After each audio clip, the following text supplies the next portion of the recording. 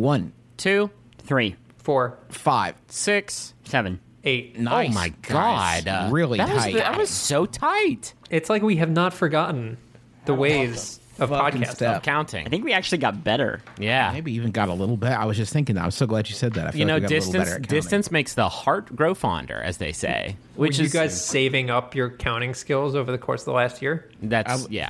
I was Turf and I training. actually kind of rehearsed a little bit over the weekend. We did.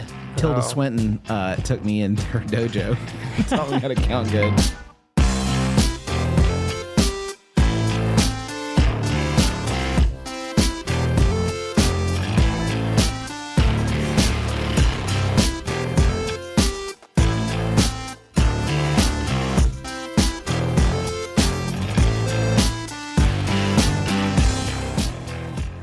Hello, everybody, and welcome to Besties, a sort of like a fashion, sports, lifestyle, trend, video game, all-encompassing experience. This week, though, we're focusing on video games, and you know what? They're not. It's not come a long way since Pac-Man. It's not just Pac-Man anymore. Oh, I have missed this. My name is Justin McElroy. Oh, no, we fucked it up, though. I'm Griffin McElroy, and I know the best game of the week. Oh, I know the best game of the week also. My name is Chris Plant, and I know the best game of the week. My name is Rose Rushing, and I know the game of the week. Tight one. Guys, we found Bob Dylan. Let's get him to the Nobel Peace Prize. It should be the best game of the year, though, because this is our annual spectacular. Our annual upending of a podcast trash can that we just put all over your feed, and we just do some real scattershot adjudication of some video games. No, for real though, where do we put this? On the internet. No, I know, but I feel like I don't know that this podcast feed even exists anymore. I think we're gonna have to like mail people SD cards with the podcast on it. I have maybe 200 USB drives that I've been given by EA and Ubisoft over the years. Yeah, and sure. they come in different funny shapes. Like one's like a gun, and the other one's like a gun. And we could just send those to people in the mail. Like a space gun. Like one's a space gun, but one's like a earth bullet gun. Yeah, I could see that not being the best thing to put in the mail. No, maybe not. So what are we doing here? Why did you bring us here, Justin?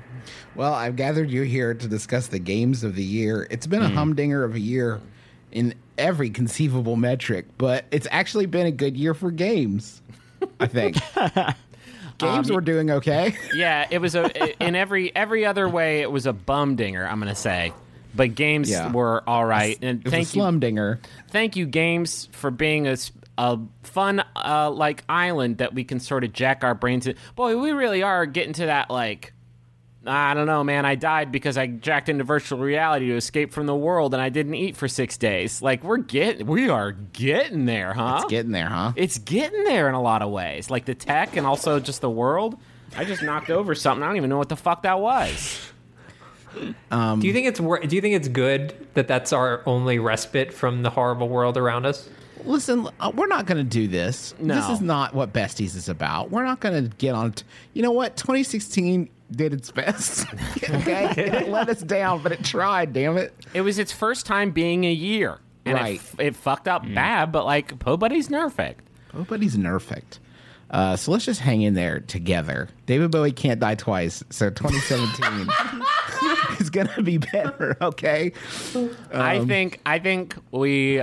Let's talk about honorable mentions, because we're going to do our usual dumb way of talking about video games where we do 4 rounds of our favorite games. Yeah. But, what were some of the... And I don't even... Here's an idea. What if honorable mentions... I mean, let's talk mostly about games, but, it could extend it to other things that you found solace in. Other things that you just really, really dug into this year. And please turn off your fucking cell phones. Yeah, that'd be good. So I've got one for honorable mention. You ready? Yeah? Banana tea. A what now? Banana tea. Banana. I'm sorry, what? Banana tea. It's a kind of tea made from bananas. Oh, I think you're talking about a shirt. No. Yeah, I thought it was like a company that sells funny shirts on the internet. No, this is tea. I don't know if you guys are aware. You can take NyQuil if you want. You can take, if you're having trouble sleeps. Yeah. Ambien, variety of things. Uh-huh. Little do you know, the real answer is right down banana. your groceries aisle bananas. So, Russ, you've been doing this fun thing lately where you've been dying. Because I don't know exactly what malaise you've been struck with, but do you want to know? You've had an eye I can tell you. You've had an eye patch on, and that's been crazy. Yeah, I've had shingles for the last 2 weeks. Holy shit! Which is 100% the worst disease that I've ever managed to adopt for myself. Yeah, it is horrendous. I'm not going to get too graphic. Please but don't. Here's what I'm going to say. Which side of your body is it on, Russ? It's right just over and around my eye, my right eye. Oh, God. So Yeah, imagine, brutal. if you will, Ruffles potato chips, sour cream, if you will. And we're done. That's gonna do it for the show. Did you get? Is it from a V? Did you put on a VR headset at a con? You don't- I put on all of the VR headsets, but only after I developed it. Good. So you better watch out. You don't, Emphasis on the eye. Typhoid Russ over here. you don't catch it that way. The varicella zoster virus stays in your body. after You do get- one medical history podcast with your doctor wife, and all of a sudden you got a PhD in shingles. No, I mean, no. Actually, we did our episode this week about chickenpox and shingles, so I can make fun of Russ on okay. the episode. Lovely. Hey Russ, did you know that pain can last the rest of your life in some cases? Trust me, I spent the last 2 weeks Googling all of this shit, so Yes. I'm well aware of how horrifying it is. Hey. Thankfully, the pain is mostly subsided. For now. Speaking of VR shingles, one of my You know honorable. why it's called shingles? Oh my God! Please no. Did you know this? I had a Comes good from the Latin segue. singulus for girdle. Okay. Because it usually wraps around a part, not your eye. Why did you do it so bad? Nobody gets it on did their it real eye. bad. Bad job. Y'all, you already know how much I love our sponsor of the week, Rocket Money. They make it so easy to get your personal finances on track, and especially stop worrying about all these subscriptions that you have that you don't necessarily need. Keep the ones you want, get rid of the rest. Here's how it works. Rocket Money is a personal finance app that finds and cancels your unwanted subscriptions, monitors your spending, and helps lower your bills. They'll even try to get you a refund for the last couple months of wasted money and negotiate to lower your bills for you by up to 20%. All you have to do is take a picture of your bill, and Rocket Money takes care of the rest. That might sound too good to be true. I have tried it myself on multiple different monthly payments I have, and it's worked, which is incredible and so much easier than getting on the phone with all these companies and trying to wrangle this yourself. Rocket Money has over 5 million users and has helped save its members an average of $720 a year, with over $500 million in canceled subscriptions. So, cancel your unwanted subscriptions by going to rocketmoney.com/besties. That's rocketmoney.com/besties. rocketmoney.com/besties. Hey, speaking of VR shingles, one of my honorable mentions just narrowly missed my top 4 because that's the arbitrary number that we do things here at Besties. Was Job Simulator. Oh, for so fun. For the Vive. Super fun. And this was in my top 4, but it got just bumped off just before we started. But I did want to talk about it because holy shit, like for me, there was, and we're going to talk about this, I'm sure, a lot because I do think it was a good year for games, but I don't know that there was that much stuff that just like knocked me out. Yeah. I don't know that there's that much stuff that like I've talked about this fucking every year that we've done this. Like I love games that like are important to me and I know will be continue to be important to me. They're like games that are somehow unforgettable to a degree and games that I know I will go back and play and games that earn nostalgia. And I don't know that there were that many games that did that for me this year, but like the concept of VR for a good, and I haven't used mine in a while, so I don't necessarily think that it was great for a week. it wasn't even a week. It was a good. I mean, there was a good like long weekend, 4 or 5 months there, where I would just like pop in and see what was going on. Because to me, like it was exciting, and it still is exciting. It just needs like more software support. I had almost the exact same experience Griffin, and I actually want to make a quick honorable mention. Do you want to talk about Job Simulator? Well, I just wanted to say Job Simulator. Like, there was one day where we were all at in New York having like a group Polygon meeting, and we'd had some beers, and we were playing Job Simulator, and I was doing like the cooking one, and people like sitting on the couch watching me play started to shout out like cocktail orders, which I would then make by like exploding an egg into like a fucking flower pot, and then using like a teacup as the top of like the shaker, and like mixing it up, and just like that game is so madcap, and it is fucking like the perfect. I think it's the perfect first game to play in VR because in terms of like interaction, that game fucking has it, and it is the funniest game released this year, even without doing like dumb shit, which like is all you want to do in VR is like throw things at the robots and do all kinds of stupid shit. Even without that layer of like user made dumbness, like that game is just like every inch of it. Is hysterical. So I wanted to bring that up as an honorable mention because it's super. It was so. It's fun. super approachable, which I liked. Like super, like as you said, easy to get into. I definitely agree. I think it's like if you play VR, this should be the first game you play in VR. Because it doesn't make you nauseous. The graphics are like welcoming and simple, but you still like get the vibe. Like, whoa, I'm in this carport or whatever. And everything works. Like in that cooking, right. In the cooking one, for example, like you can cook anything basically any way, and you get stuff like you rip down the order sheet off that wheel, and you have like the piece of paper with the customer's order on it, and you think like, I wonder what happens if I put this on the griddle. It catches fucking fire, and then like you can scoop the ashes of it into the blender and like make a smoothie out of the ash. Like you can do everything, every interaction you could imagine is available in that game. It is amazing. Totally agree. I wanted to call out a VR experience. Sort of the main one I think that exemplifies it the best is Space Pirate Simulator, which is one of the VR games that I think like best. It's sort of like the dream of VR as a sort of immersive action kind of thing, which didn't seem like the best application for it at first, but Space Pirate Simulator has like you're using both the controllers as pistols.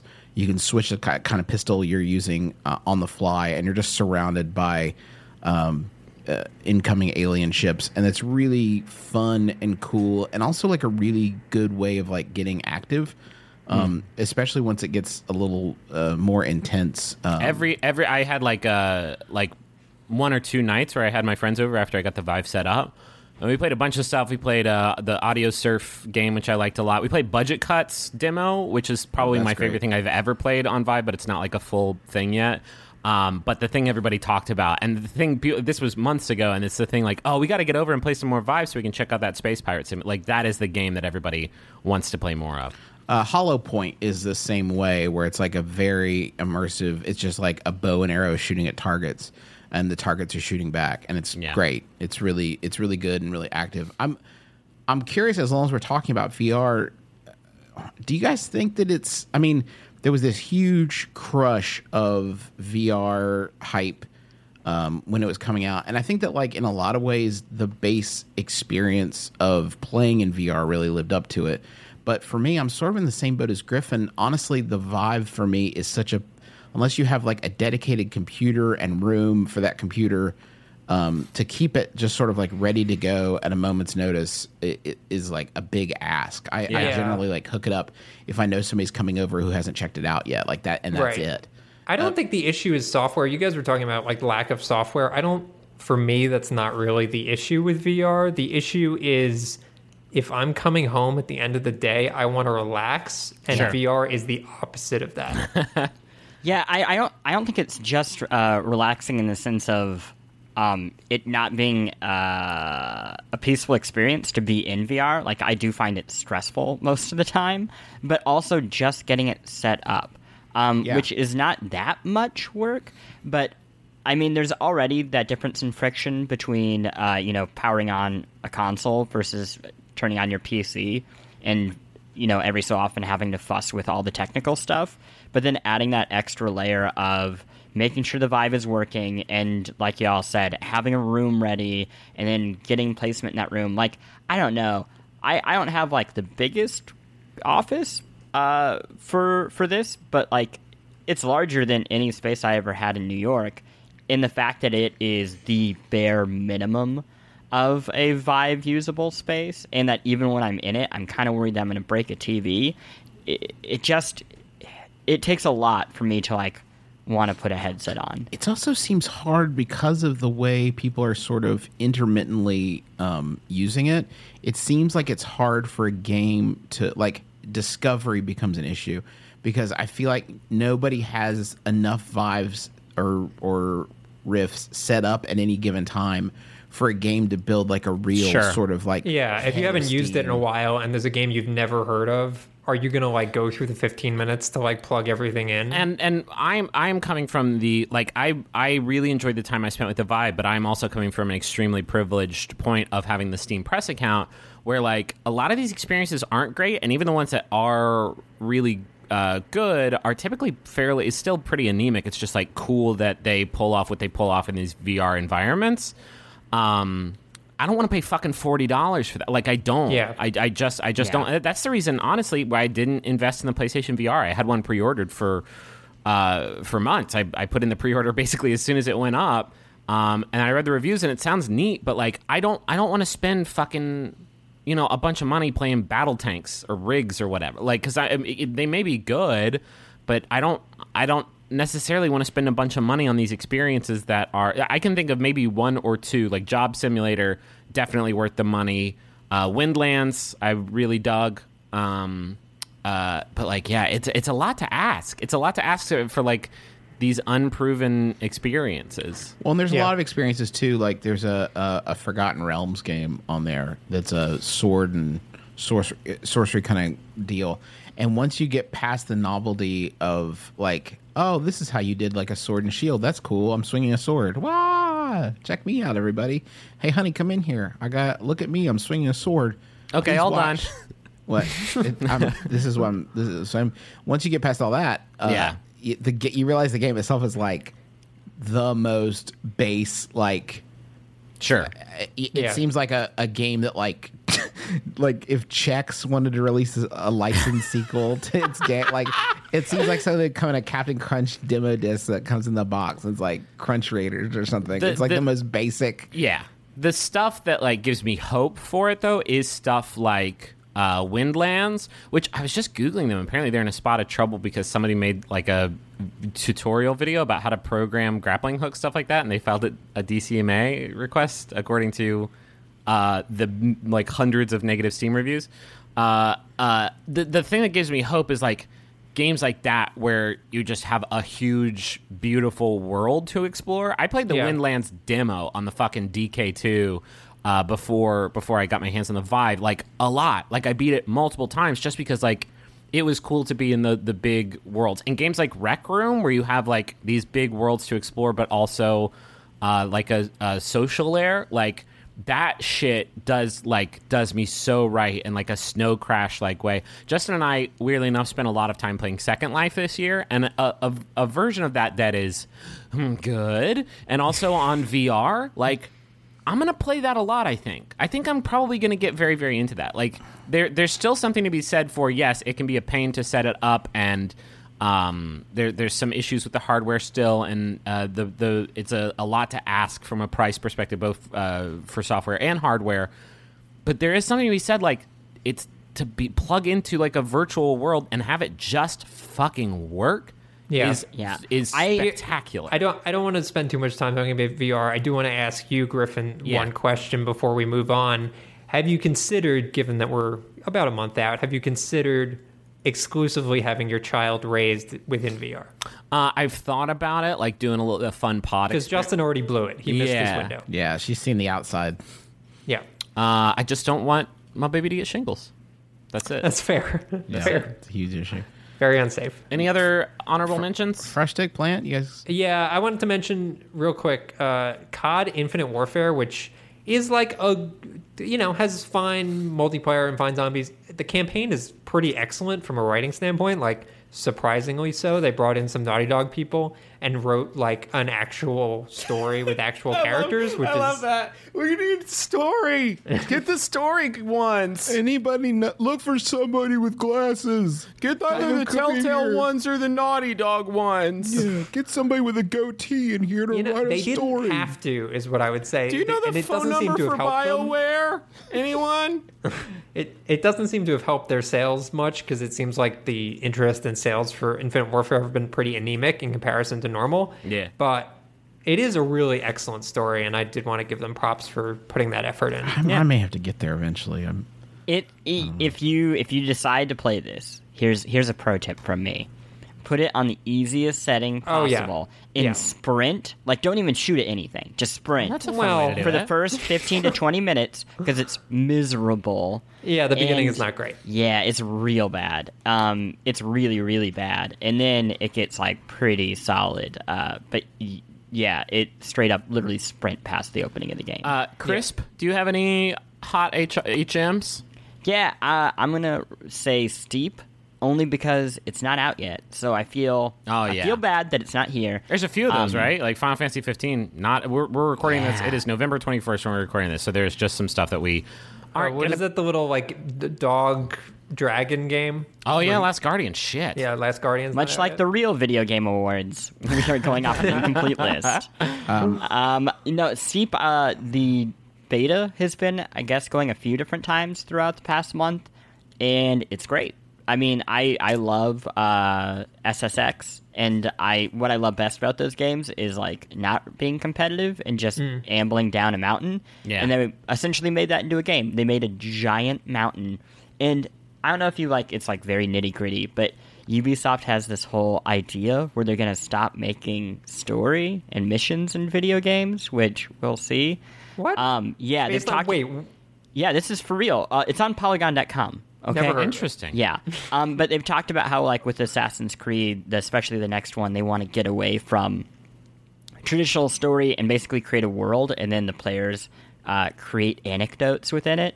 And Steep is actually the first example of that, in that there's very little game. That just means they couldn't find any Naughty Dog guys. We couldn't get the Telltale. The phone was busy.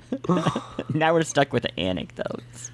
But you basically are able to create missions super, super easily, and then just pick at other people's stuff. It's smart. I wanna check don't know it if out. it'll Do work. that. I don't want to make it. I don't want to play other You don't ones have that to, other because Yeah, I don't like want a to. million people will make things for you, and then in theory only the good I stuff will think it's rise. just because I That's want the to idea. finish a game. Like I just want to finish it. Let me know when it's over, please. You're part of I the just wanna be done with it. old guard.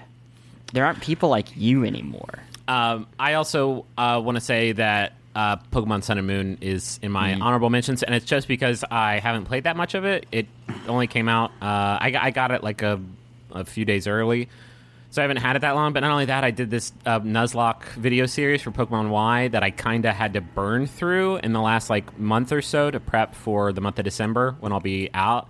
And so I'm just so Poke burned out right now. And I started, and Pokemon Sun and Moon, I think, actually has a pretty slow start. And it's also like, here's how Pokeballs work. And it's like, fuck, dude, come on. But I really liked what I played so far. I just haven't really spent too much time with it. I put in like 6 hours before my eyes stopped working. Oh, no. And it seemed it was cool to like be in an environment that was like not, I guess, a normal, like it was a Hawaiian inspired the worlds are situation. very It was neat. big, and like there's a lot of like detail to them. It's not like here's a town with a single fucking house in it.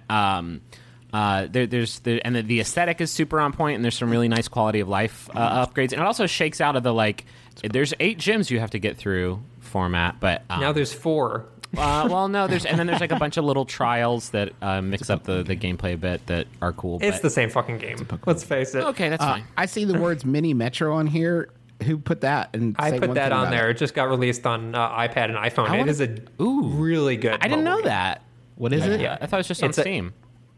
Yeah, it's been on Steam for a while, but it just got released on mobile, and it is just like so choice. Is it like Doomsday Clicker? Because that's all I care about right now. No, it's nothing like a stupid clicking Is it game. anything It takes like Clear 50 Heroes? hours to do stuff. God, give me so No, much. Yeah. it's not. It's a really great strategy some game where clicker you're basically here, building out. You done, Justin? When you click on it. What do you click on though? You click on subway stations and connect subway stations to other subway stations, and then you make your own procedurally generated subway map across the cities of the world. Great. Okay. Nerd. It uses really cool art design and audio design. Oh, it's the music is by Disaster Piece. Yeah. Yeah. Also, this is the year that Russ and I got really into SimCity Build It on iPhone. Oh my in God. case anybody Yeah, that game came out a year and a half ago. Yeah. And for whatever reason, I picked it up, and then I knew Justin would be addicted to it, so I got him addicted to it, fuck and is now wrong all with we you play guys? is that It's stupid game. it's actually very good. And no, It it's is. miserable. And you have to. Russ literally had to send me a guide of how to have fun with SimCity Build It. But like once he taught, and it turns out the answer is like grinding more than the game wants you to. Because if you go Is there too new- fast, you ruin it for yourself. Oh, Yeah. fuck. It's fun. It's really guys. good. What? Also, my honorable mentions is Uncharted 4. I just realized it's not on any of our lists. Oh, that was a okay. fucking Yeah. great game. 4 was okay. Oh, I Yeah. thought it was really good. It just, there was other stuff I liked more. It was just too. I Good. think that it was too long. It was just too much. Like I wanted it to be over several times, and it just wasn't. It just Also, kept- story is the past, anecdotes are the future. Yeah, That's a good point. Yeah, there weren't Yeah. enough anecdotes. I just wanted him to say like, "Here's 100 vines." What do you think the story is? You figured out. Okay, I'm cutting this off. I'm moving us into the first round of Yes. battle. Should we go through and introduce our titles individually? Griffin McElroy, you go first. I mean, I don't think No, we need we to like should set it just all do up. one, do Griffins, and we'll talk about it, and I'll then start we'll with mine because there's go around. almost a good transition here because it also has a fucking excellent like soundtrack of the year scored by Disaster Piece. Who guys like sometimes Disaster Piece has a Spotify channel. I'll just get on that and just go buck wild. He is the best dude in the fucking game right now. Yeah, he's very good. So my game is Hyper Light Drifter. Hyper Light Drifter is a top-down action sort of RPG that is very, very, very punishing. Yeah. It is. It has this pixelized aesthetic that is like unlike anything I've ever seen in a game. It has this like really sharp sort of neon aesthetic. And the control scheme is actually fairly limited. You have like a dash dodge button. You have a sword that you can attack with, and you have a shoot button, and you can find and upgrade different guns throughout the game. There are hidden collectibles hidden all over that you can pick up and then purchase new skills. But like ultimately, the skill set is pretty limited. Like you dash around and you dodge enemy attacks and you shoot at enemies and you use your sword to take them out. You only have like sort of going in line with that very minimalist aesthetic. You only have, I think, like 5 hit points, and it is very easy to just like get hit a couple of times by enemies and then you're dead. So it is very much a game about going into a room and trying to find the right pattern to get through that room, which means you're going to die a lot. Like any given battle, if it gets too crazy, you might die a dozen or so times in. But on that 13th time, you are going to pull off this fucking awesome ballet of shooting and dodging and like reflecting enemies' attacks with like the perfect timed sword swing. Like every inch of the game, I like the only thing I can think of, and I think it even does it better than Hotline Miami did it in that same way. Yeah, Where, I like was going to Hotline say, Miami, I mean, it does feel a lot like Hotline Yeah. Miami in the sense that you're constantly repeating the same room. but there's a little bit. I think it's even slicker than Hotline Miami because Hotline Miami, like you grab a gun and you shoot it and it runs out of ammo and you throw it at a guy to knock him out and run up and kick. Yeah. Like but at the same time, like you're only doing 3 things, but you're doing them like in really fucking really hip sequence. Like Hyper Light Drifter does that also, but I think it does it better. Not only that, it has some of the hardest ass boss fights in a game released this year. And so we're going to talk about somebody has Dark Souls on here later, and like usually I rely on that franchise for like, fuck yeah, I beat that boss I've been trying to get for so long. And I got that more from Hyper Light Drifter than I did from Dark Souls 3. There's one boss in particular, which if you've played the game, you'll remember, is like this bird wizard guy that is just nonstop. Like, you have to be perfect for like 2 minutes, 2 straight minutes of perfect inputs and dodges and attacks and counters. And like, it took me a good 50 tries to take him down. And when I did, like, that's probably my most satisfying moment of playing a video game this year. So like, I think it is just a perfect game. Like, it is the design and aesthetic and it also music looks super gorgeous. You haven't really gone into the visuals, but graphically very, very pretty. Very, very pretty, and the music like is perfect. And then like, while you play it the whole time, you feel like just this awesome badass. And also, it has this weird, overwhelming sense of like kind of sadness that goes through the whole thing. Like, the whole time you are like, your character is stopping and like falling to their knees and like coughing up blood, and it's like the storyline is very abstract and very open to interpretation, but the whole time there's this sense of like dread that kind of overwhelms the whole thing, which is like also kind of a unique thing. Kind of reminded me of the tone of like Sword and Sorcery. Yes, like that yeah, level. sure. And also, I think they just updated it, and correct me if I'm wrong, but I think it also has co-op now, which I could see being really fun. I've already gone back and started replaying it because there's some New Games Plus options, but my favorite shit now is the speedrun community game for that game is insane, because one of the techniques that you pick up is like skiing, where you dash and you have to chain your dash, but to chain it, like, you have to hit the dash button in perfect sequence, like right after. And so there's people who are speedrunning it, trying to keep this perfect chain of dashes going throughout the whole game. And it is like nuts to watch that shit. So yeah, that's Hyper Light Drifter. I know there was a lot of criticism of the game that it was like too punishing to the point of being fairly exclusive, and I totally get that. But like, I'm into that. I really am into that if it's fair and well designed, and I think Hyper Light Drifter absolutely is. Next up, Rush Frustrated. Wow, we're not going to talk about it? Nobody else wants No, We did got to anybody move else faster. play We just it? went 10 minutes. If we average this speed, it's going to be a 5-hour long podcast, and I'd sooner die. People fine love with that. Who else literally played it? That's die. all I want to know.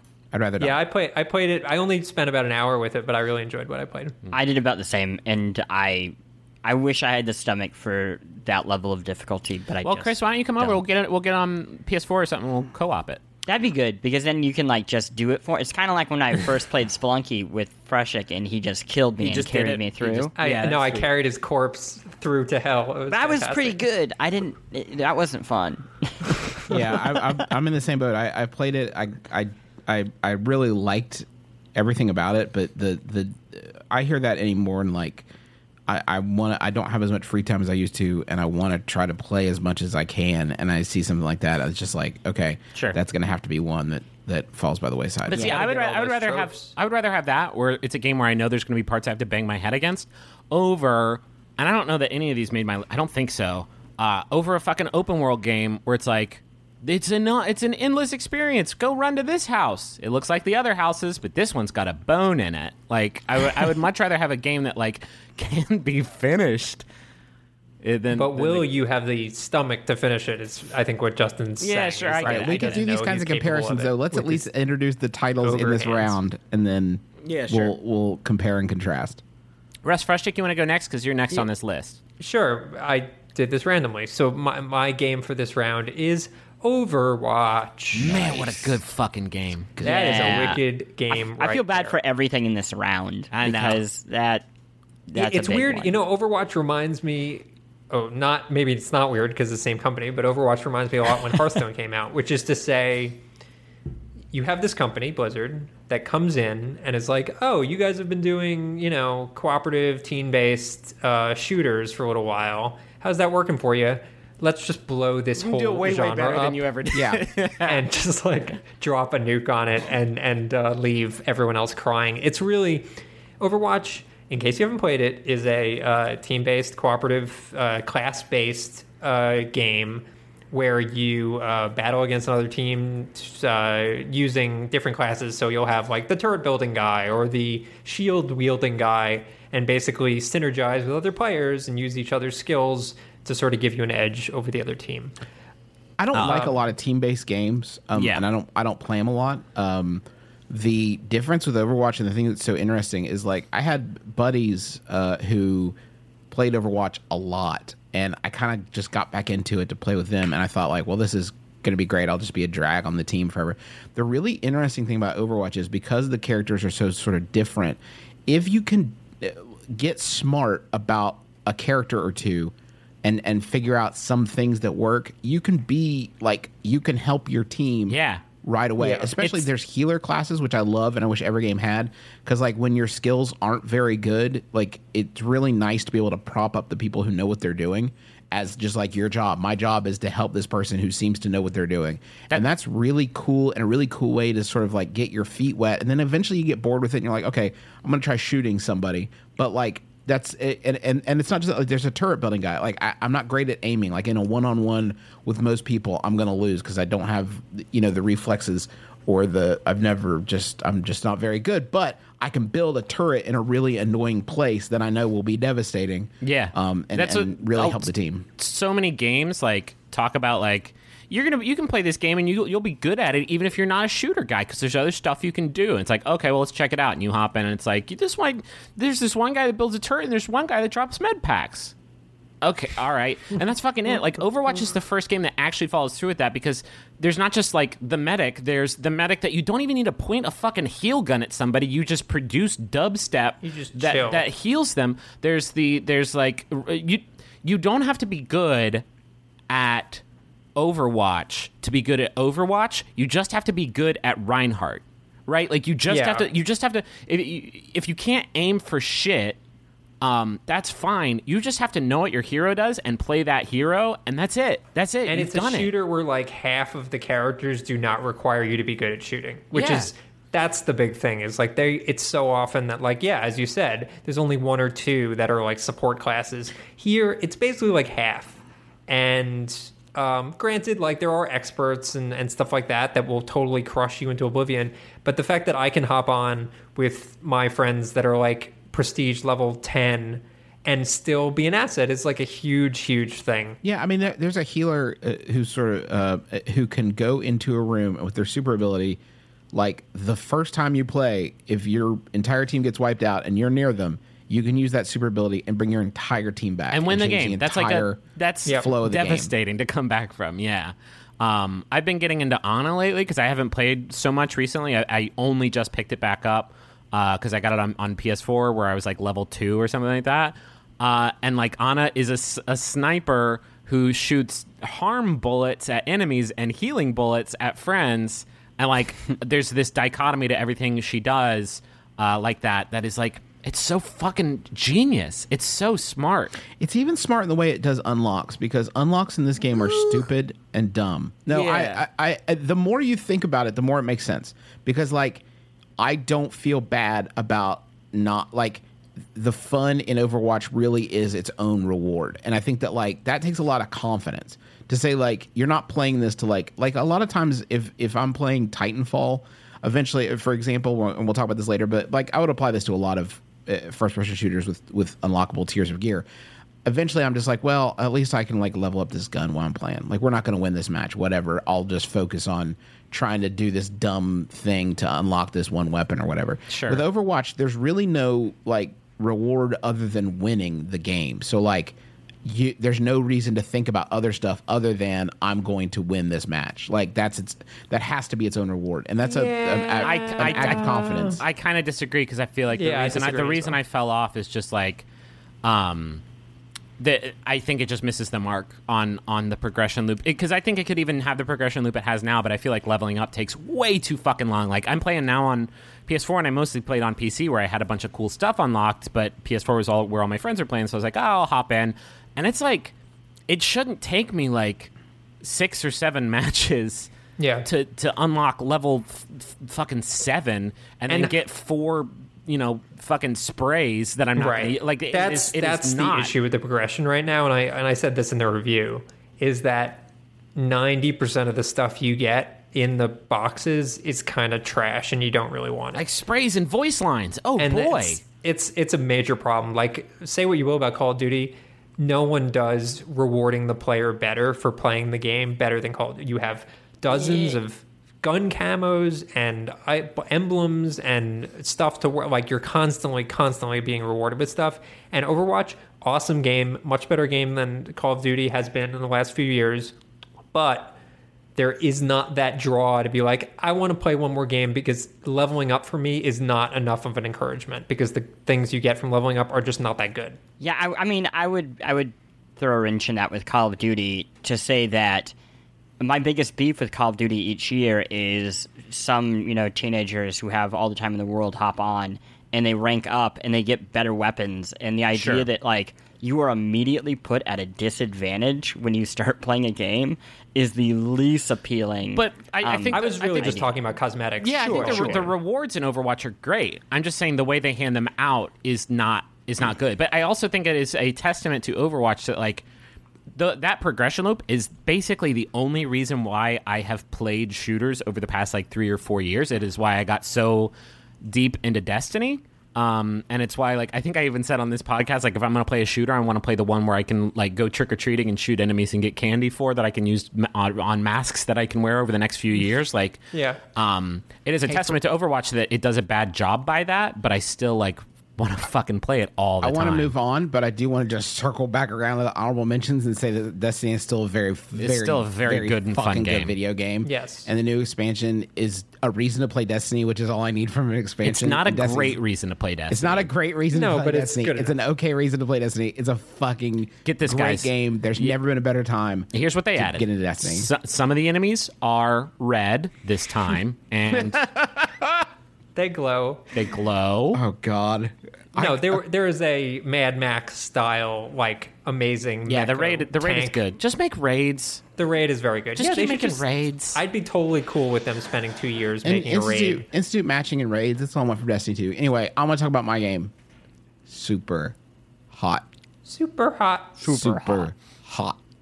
Super hot. Griffin talked earlier about, like, new experiences in games, and, like, I would go to the mat for the mechanic of Super Hot, which is so genius that it basically carries the entire game. And it's just this, and it's one of those things that's easier to see in action than actually try, but it's basically this: time slows to a crawl unless you are moving. So, like, it's sort of the best way I can describe it is, like, if a bullet ballet is sort of like John Woo style thing, what you don't think about is the speed at which the person has to be thinking in order to pull off the stuff in those. And what this does is, instead of slowing down the action, it slows down the things between the action to let you actually, like, think through a situation that you, by all rights, should not be able to think through. So you, like, have the time to, oh, there's something on the ground that I could grab. There's a gun coming at me. I could grab that and throw it at a person, and then turn around and I'm going to shoot the guy behind me, and then I'm going to catch his gun in midair and then shoot the guy behind me. It's really, really, really, and it's so simplistic graphically. Although it does it definitely, like, that belies a definite, like, perspective on its aesthetics, and it is trying to get something across to those, but it never lets it get in the way of this, like, core experience, which is, when it works, is so thrilling and so sort of exciting. It makes you feel like what it must be like to be a speedrunner who knows a game inside and out, except it sort of gives you a leg up into that sort of that insight without actually, investing the time that It's basically like require. you are John Wick. Sure. Yeah, exactly. You have the reflexes of John Wick, and you compare that to, like, we're going to talk about it later, obviously, because it's going to be, I think, very high up on our list. Doom, you do amazing things, and you feel like a god, and it feels cool and super. But if there was a camera in the corner of the room looking down at you, you'd look like a dumbass. Yeah. You'd essentially, like, you'd be bouncing around like an idiot, shooting rockets, missing half of your shots, feeling like a dumbass. And Super Hot, even though it's taking place at a very slow pace when you're not moving, effectively the actions that you are making are so precise and so badass that, like, it really, like, it makes you feel like John Wick. And you mentioned the simplistic aesthetic. That is true, but it also has the best death animations of any game, which is to say, they just go. They just shatter. Yeah. That is good shit. Justin, did you get to play it in VR? I have not. How is that? I honestly have not played it. I just read one of our writers, Addie, says it's the best thing in VR. Damn, I bet that'd be hot. I feels like it was designed for it from the beginning, because so much of the story is about, like, it's not a spoiler to say what happens to you in VR, is it? I don't think so. It's I believe it's early in the game, but there's a moment where you essentially, fast forward 15 seconds, kill yourself while you're playing the game in VR, which felt like it was like, oh, this is what the game was made for. Yeah, and then they shipped it ahead of time because Oculus Touch got bumped however many months. And there's like all of this VR language in it. So I just got the Touch controllers. I'm super excited to replay this game because is it on Vive as well, or is it just Rift? I'm not sure. My guess is it would be on Vive unless Oculus paid for some timed exclusive stuff. But it feels great with a mouse and keyboard or controller. But it really does feel like it was designed for VR, especially because since you move so slowly, it feels like an answer to that kind of problem with so many other like Twitch shooters when you throw them in VR. It's so rare anymore that I'm sad when a game ends. A lot of times I'm like, oh, cool, I've had that experience. I want to move on. Like, Super Hot is the first one where I thought, like, I could play another, like, twice as long of this and still be way, way, way deep in I felt that about so many, like, indie games like this year. I was like, oh, man, I wish this was fucking 15 hours longer. And I played a lot of games this year. I was like, wow, I wish this was 15 hours shorter. I wish I could have taken 15 hours off this game and added it to fucking Quadrilateral Cowboy. Chris Plant, Battle. Let's hear about your game. Talking about big games. I spoiled the first half of it. Now you get to reveal the thrilling second Battleborn. Battleborn. Oh my gosh, that's sad. Battlefield 1. I love flashy blockbuster shooters, and I think this one was the best one of the year. It's Battlefield, but in World War I, and the story actually works, and the multiplayer works. Basically, they were like, hey, let's make a Battlefield game, but it works when you buy it, which was a real It's a fun idea. It's a fun proposition. Yeah, it's a great idea. And I think what I really dig about it, too, is I just can't compete in the twitchy shooters anymore, and everything about it is slower. It feels like the early Battlefield games, and that means, like, because it's World War I, the planes, like, kind of sputter across the sky, and you actually have a chance to aim. It's the best plane. It's the best, like, flight this franchise has ever. Like, they're on some Crimson Sky shit. Like, I love. Yeah, it feels great. The flying chapter of the campaign was like my favorite. Also, I am sure it drove lots of people crazy. I think Arthur called it out in y'all's review, but it is so generous to snipers, and I never really loved that class that much, and I totally fell head over heels for playing sniper in Battlefield 1 from the beginning. I mean, even without a fancy scope, you just feel like a hotshot who uses rinky-dink rifles to pick people off from hundreds of yards away. And it adds like a novel thing of being able to adjust your range on even elementary rifles. It just feels like there's so many tiny details in every moment that feels so fresh. And I mean, Fresh mentioned Infinite Warfare, and it was really a struggle for me to go back to that game after playing Battlefield, where it feels like I'm in these giant realistic spaces where I'm like always having to figure out what is and isn't cover. I'm, hiding in one building knowing that it'll be torn down, and I'm using all these vehicles for different purposes at different scenarios. And then to go back to COD, which is like static walls inside it feels like generic paintball. Yeah. One of the things that I think first-person shooters, like campaigns, have to do nowadays is have these like big set pieces that feel really unique and custom, like stuff you're not going to come across in like a multiplayer type situation. But like Battlefield 1 has a couple where it's you assume you're about to watch a cutscene because there's like no way that I'm about to get onto a blimp that is destroying itself and like fight my way through a collapsing blimp. That's not going to happen, right? Or the fucking bird. Little in the bird. Yeah, for sure. Like, yeah. Or, there's no way you're going to make me be a carrier pigeon, right? No. You're the carrier pigeon, definitely. too. I like. They so totally figured it out in terms of their single player campaigns have always been weak. Everybody's always loved their multiplayer for being big and having these destructive environments and having all these vehicles. And they finally just figured out, like, oh, just do that for single player. Just giant maps, and each mini campaign is its own emphasis on a vehicle that you're going to use in multiplayer. You feel better trained when you do hop in multiplayer, and it hits all those same strong notes that for whatever reason the campaigns just refuse to acknowledge in the past. The mini campaigns is brilliant, by the way. Like, what a brilliant, smart, like, way Well, it's funny because they basically are admitting, like, yeah, we can't make a compelling story about one character for 10 hours. Well, that's a huge ask, right? Oh, 100%. But it's not. I don't even think of it like a cop out, because by doing this, they were able to like negative. showcase the different theaters of war. They were able to showcase like different stories of you know what it was like to fight in those different theaters. Each one was based around like different gameplay mechanics. Like, Yeah. it's which is fucking really brilliant. smart to get you and it invested in matched- for the multiplayer, to get you trained up. Right, it matched multiplayer gameplay, which they haven't done. Well, Battlefield campaigns have been universally bad until this one. Yeah.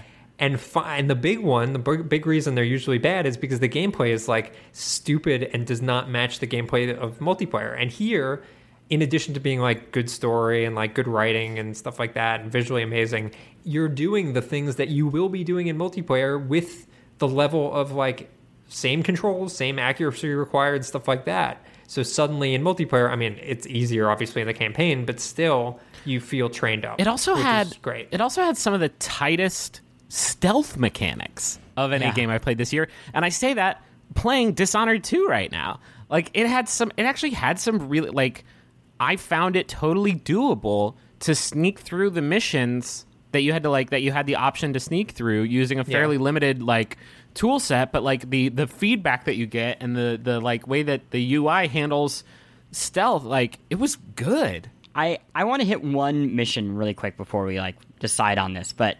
there's a mission where you are going through, I think you're somewhere in France, and it's under the cover of night. You're going up into these windmills, climbing to the top. Oh, yeah. Grabbing a sniper rifle and picking off a few people, then moving to the next area, climbing the windmill, doing that. And on the third windmill or so, and I'm sure this happens to everybody because they've designed it for this to work, you fire the weapon, it alerts the guards, and a tank or a mortar weapon turns and aims and fires directly into your station in the windmill and brings it down on top of you. And it was such a great moment of playing with your expectations of, again, static architecture in these types of games, where it's like, oh, well, I go up here and, like, they shoot at me and I have the advantage. Not like, oh, any building I'm in is fragile and could be used to essentially kill me. No, that's what I call a battlefield moment. The thing I would say, the only thing that I found frustrating for the multiplayer, even though I think it is well designed, is this move, and this is consistent across almost all games except for maybe Titanfall, which has moved in the other direction. This move towards more players equals better. I think Battlefield multiplayer gameplay has gotten worse the more players they've added to it, personally, because you get the impression that your level of impact is pretty minimal in comparison to the overall map. So if you're one of 32 players on your team, the level that you can like turn the tide of battle is pretty limited. Whereas if you were one of 12, your squad made up like a third of the entire team, so you could really make a big difference. That's why I played Rush almost exclusively. Yeah, like it felt Rush is more focused and manageable. better. But I miss Conquest is like by far my favorite mode because it allows you that level of freedom. But you would just run into these moments where it's like, oh, here's 16 people at this base and 16 people at this base, and it's just like very frustrating. All right, boyos, round one. What's the winner? Okay. I mean, it's Overwatch, right? Yeah. Yeah. I mean, I think we all really liked our. For any of these other than Overwatch, I like mechanically. I think they're all really good games. Yeah, like they're all really interesting. I just think that like Overwatch is sort of undeniable. Yeah, it is the best game in its genre, and it is masterfully made, and that's kind of hard to And we should also say, like, everything that we're deciding here is actually very scientific and 100% accurate and right. So if you happen to disagree, it turns out you're actually wrong. We should also put down our blanket. This is not Polygon's Game of the Year. No, it isn't. It isn't. That's a separate thing. It's really no one's Game of the Year. Yeah, hopefully this is self-evident at this point. Round 2. Who wants to start this time? Because I don't. I'll start. I'll start. Oh, go ahead, Russ. Okay. You have a My round 2 game, Oh, Jesus. I caught a lot of shit for adding this. Yeah, I wonder why. Caught a lot of shingles? Is that what you said? I caught a lot of shingles in my eye, Ruffles potato chips in my eye for picking this game. And that game is Pokemon Go. I support you. I think I this is a support great the inclusion. shingles. Are you kidding me? Yeah, this is a fantastic inclusion. Okay, so here's what I'm going to say about Pokemon Go. As a game, if you were playing this game without the Pokemon franchise... I'm going to assume you're doing air quotes every time you say game. Go on. Just as an experience that you're playing on your phone, it's not a very good game. It's okay. What? It's not very good. But there's something to be said for, and the way I remember, like, the memorable moments in my life of playing video games are these memories that I have of playing that game and what that game caused me to feel and do while I was playing it. And I have very vivid memories of playing Pokemon Go, whether it's running around Bryant Park because there's a rash of Growlithe appearing, whether it's having a minor spat with my wife and then us making up and going out and catching a Chansey in the middle of Forest Hills, Queens. There are, like, these moments that you have, like, the fact that I could walk into a park, and I realize you guys, all 3 of you, live in the sticks, so Pokemon Go is not, unfortunately, playable where you guys live. Even though you live in Austin, Texas, which is, quote, a city. Wow. Man. It really just was not really designed to work super well in anything apart from, like, New York or London or San Francisco.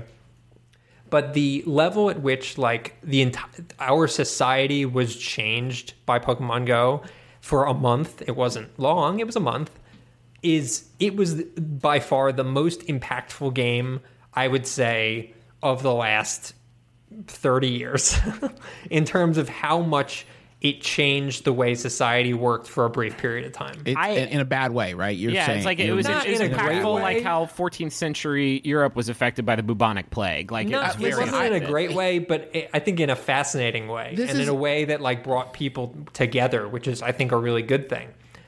Russ mentioned this game in terms of its societal impact, and I feel like that makes it a fair metric by which to judge it.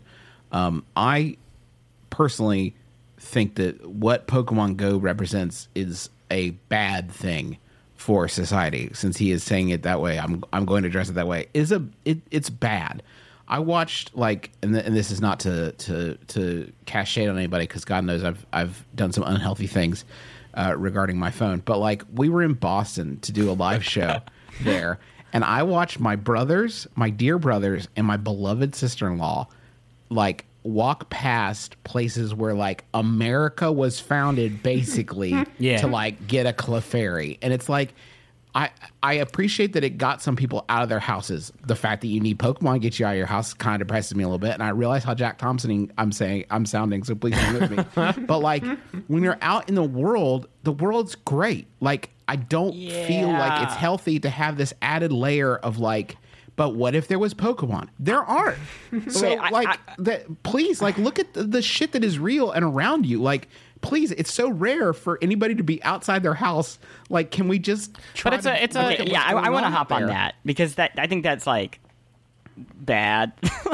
like you talk about, like, walking around Boston, right? Like, people walk around Boston all day, every day, ignoring that stuff. And, like, this was... But they live there. Like, they live there. They're not there. No, but I'm saying... 2 days. But if you go to Boston, like... Come on. Like, no, it's not like you're walking around being like, and then let's take 5 minutes to really ponder on this piece of It's the just founding as an of our example. nation. They weren't talking to people. They weren't interacting with the world around them. They were like... We were talking, we were like, just dude, I just got a Raichu. Did you get that Raichu? Yeah, I got that Raichu. Tight. I had a totally opposite experience in that, like, when I was in New York for work and I was playing this game, there were so many historical things I had no idea about areas that I lived for 10 years. I think on top of that, I talked to so many people. Yeah. I was yelling at New York Times employees while I was taking over their gym. It's disingenuous to say that this was an antisocial experience. It was the opposite. And that was the cool thing that it pulled off. My beef is not like that it distracts you from the real world or whatever. Because I walked around parts of Austin I've never been to before, and it was just to play this game. And you can say like, oh, well, you weren't looking at this. That's fine. I wasn't looking at the stuff. Maybe I wasn't stopping to smell the bushes. But like, I was in places I've never been before, and it was because of this game. My beef is that it could have been fucking incredible. It could have been a fucking incredible game. Yeah, imagine if Pokemon Go had been fun. If it had been fucking Pokemon in any other sense, you cannot. I tried to beat one gym, and I did it, and I was like, this gameplay fucking sucks. If I had 4 moves that I could customize and then go out and do battle with these Pokemon that I catch, I would play this game for the rest of my life. It would be my game of the year, hands down, but it's not. It fucking sucks. Okay, so I fully acknowledge the game, especially the gym stuff, is like really awful. Not good. But I would say that the simplicity of the rest of the game is why it became the thing that it became, which is to say it did not require you to know anything about Pokemon. There was like a very minimal amount of anything. Like you just need to know, I have enough Pokeballs to throw Pokeballs at Clefairy. This is not a one-for-one comparison, but it reminds me so much of Wii Sports in that way. And that Wii Sports could have been a great bowling and tennis game, but it worked for what it was, and it became like a thing because of its simplicity and because of its gimmick, and it like just completely consumed society. Wii Sports was hands down a better designed game, so it doesn't quite work. I think game. God, go ahead. I'm just grousing. I can't like sit here and say, this game's stupid, because I played it. Like I did play it.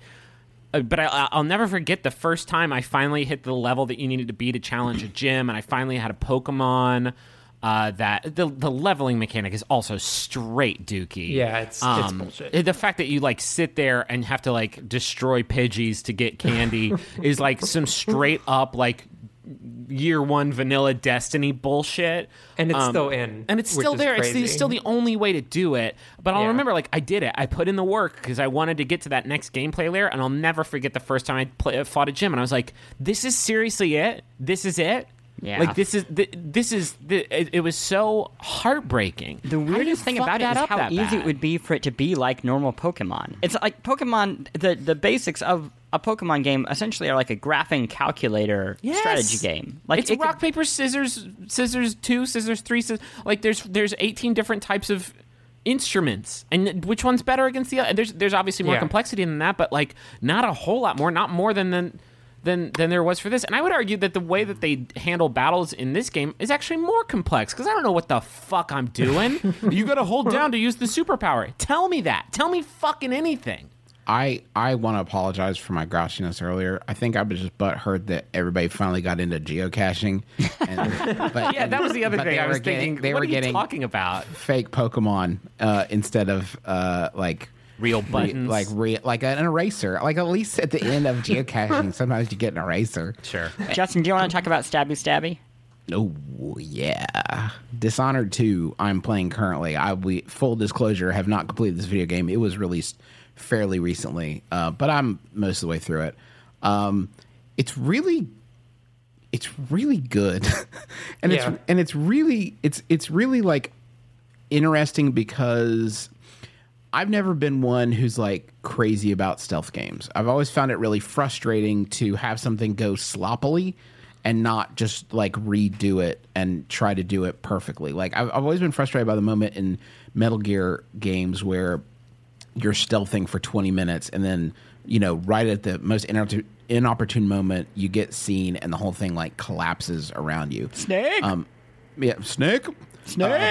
But in Dishonored, it's really different, because when things collapse around you, if you're ready for it, like the game can morph into a different sort of experience, and it's like it's okay with that. Like it doesn't feel like you're betraying the core concept of the game. It just feels like that you have to evolve the way you play.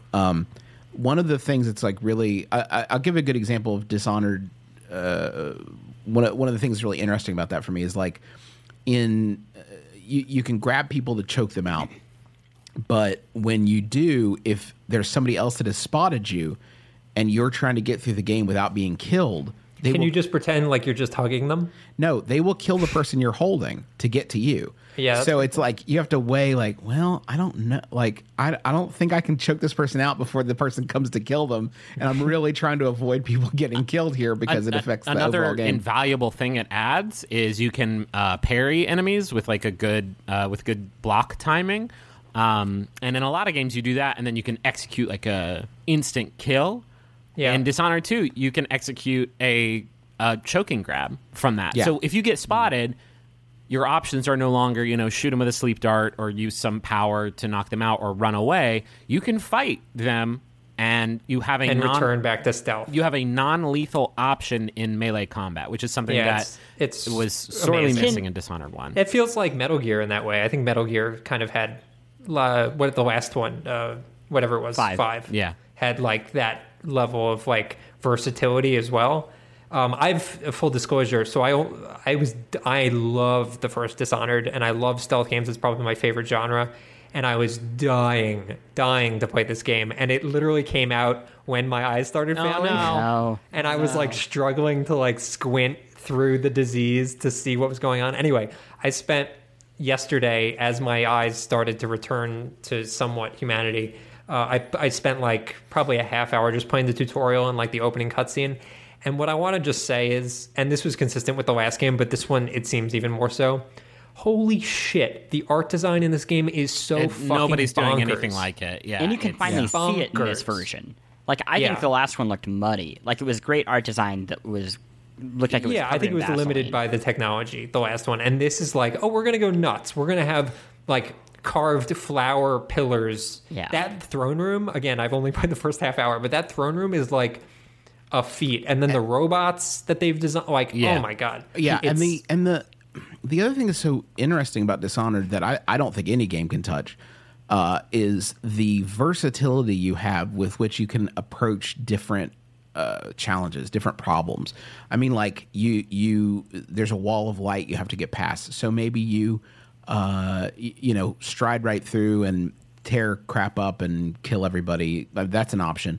Maybe or like there's a windmill back away from a little bit that has a tank in it, but if you pull the tank, somebody's going to notice and they're going to come investigate it. So maybe you want to take it that way. Also, there's a gate, a tiny grate that you can like transform into a rat and go through. They have this great if you're playing as Emily, you can play as either Emily or Corvo from the first game. Emily, and I haven't played as Corvo, so I don't know how his abilities have evolved. But Emily has this great thing where you basically turn into the darkness from the darkness is the best way I can describe it. You're just like a shadow that's crawling on the ground and making terrifying noises, and like you can take people out silently that way by like pulling them down and just like taking over their conscience or whatever. But you can also use that to get into tight spots and small places you couldn't go before, and the level of with which they have expected you to do this and like constructed these things that you may not even notice. Like there's one segment I just played yesterday in a level that has this great mechanic that is bizarrely in another game we're going to talk about, and I don't think we should talk about it. No, let's not spoil it. One. But there was a great moment where these guards were in a room and they were having a conversation about where to hide a silver ingot that they had stolen. And you could basically use that as an opportunity, like, because they were distracted by that world was happening, and it felt like you were really in it. So you could wait until they were done hiding the ingot, and they'd take off. Or the barks like that are crazy, like, good, where you're just, like, going down a street, and you see this guard around the corner, and you hear him think, like, was it just a kiss, or did it mean something more? Like, giving that much character to... Yeah. Just like bags of blood that you're gonna. It is almost a problem for me with the mounds and mounds and mounds of text throughout the world, in that I just consume all of it, and I want to play the game. and I feel like I can't sometimes because you have to do this stuff. Yeah, I have to read through everything. I want to have like one small, and this is a totally unfair complaint, but do you remember in that how Assassin's Creed used to have that thing where it would rate you after a mission? Yeah, Yes. sure. And be like, oh, you're bad, and you'd be like, well, okay, cool, the game's not fun. There's a little bit of that in Dishonored for me with the whole, are you playing chaos versus good or whatever? Peaceful, whatever. yeah. Because I feel like I can't. You talked about how, like, oh, well, once things go sour, you can just start, like, wrecking shit, and it can be fun in a different way, which is how I love modern stealth games. But I feel so pressured to play it in the true stealth grapple way. Like, I keep thinking, oh, well, that's how the game's designed, so I should play towards that. And I'm having to cut that out of my head and just let myself, like, have fun. And I just wish that wasn't there. Because I think the logic of it, I think the reason it's there, the reason it's telling you that is because unlike a lot of games where like you can do either stealth or you can do action, the impact, at least in the first game, again, I've only spent an hour or so with this new one, but at least in the first game, the impact of going non-lethal versus lethal had a lot of gameplay and story impact. Yeah. Where like the final mission was completely different. That's true here as well.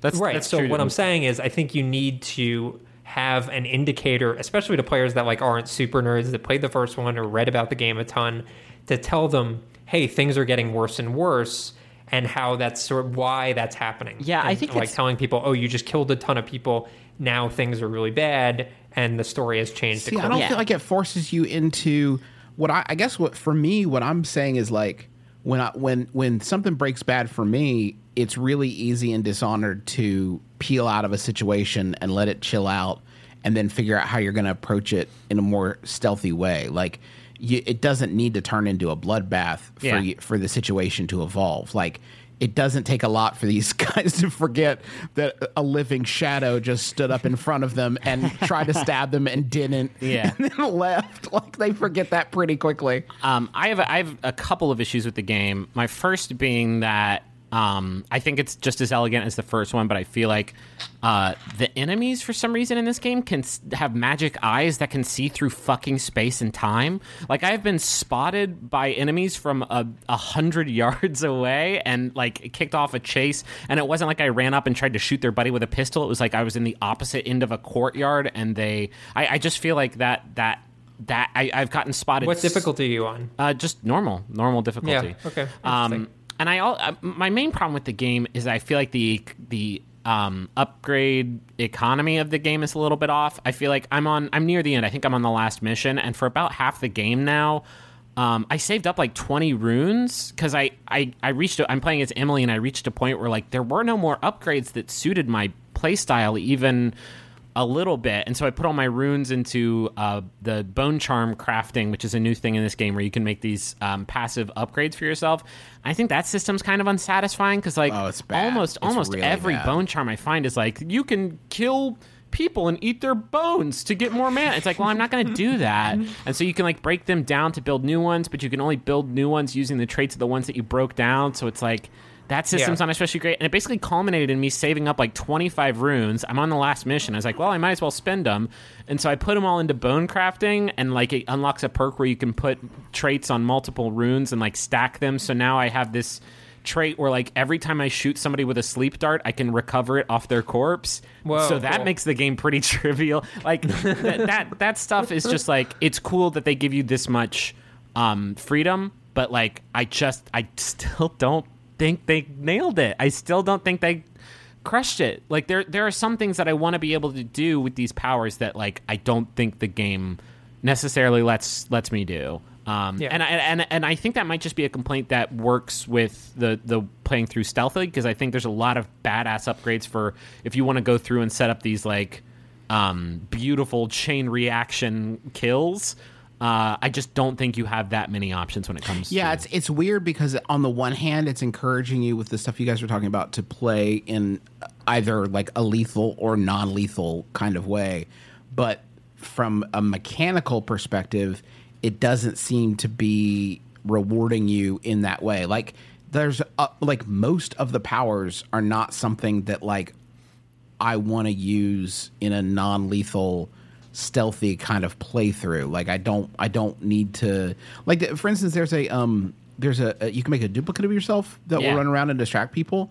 That's fine, except like I don't really want everybody to. I want the guards. I don't want to be everybody where the getting guards are supposed to be, and I don't want anybody on high alert roaming around. Almost everything harder. you get, like you get new special crossbow bolts, and it's like this one will make them run away in fear. Like I don't want to fucking do that. Shoot them with this one, and it won't knock them out, but it'll blind them for a second. Okay, but they're gonna be super pissed off when that's over with. Yeah, I mean it's true that it doesn't necessarily match your playstyle, but having seen, I don't know if you guys have watched these YouTube videos of like insane.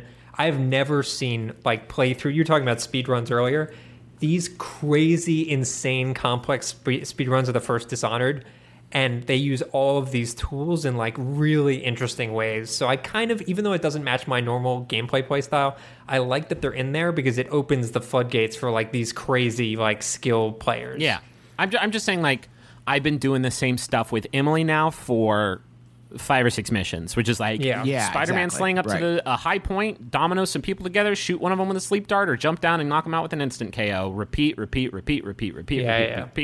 And I still like it. It's still fun to do.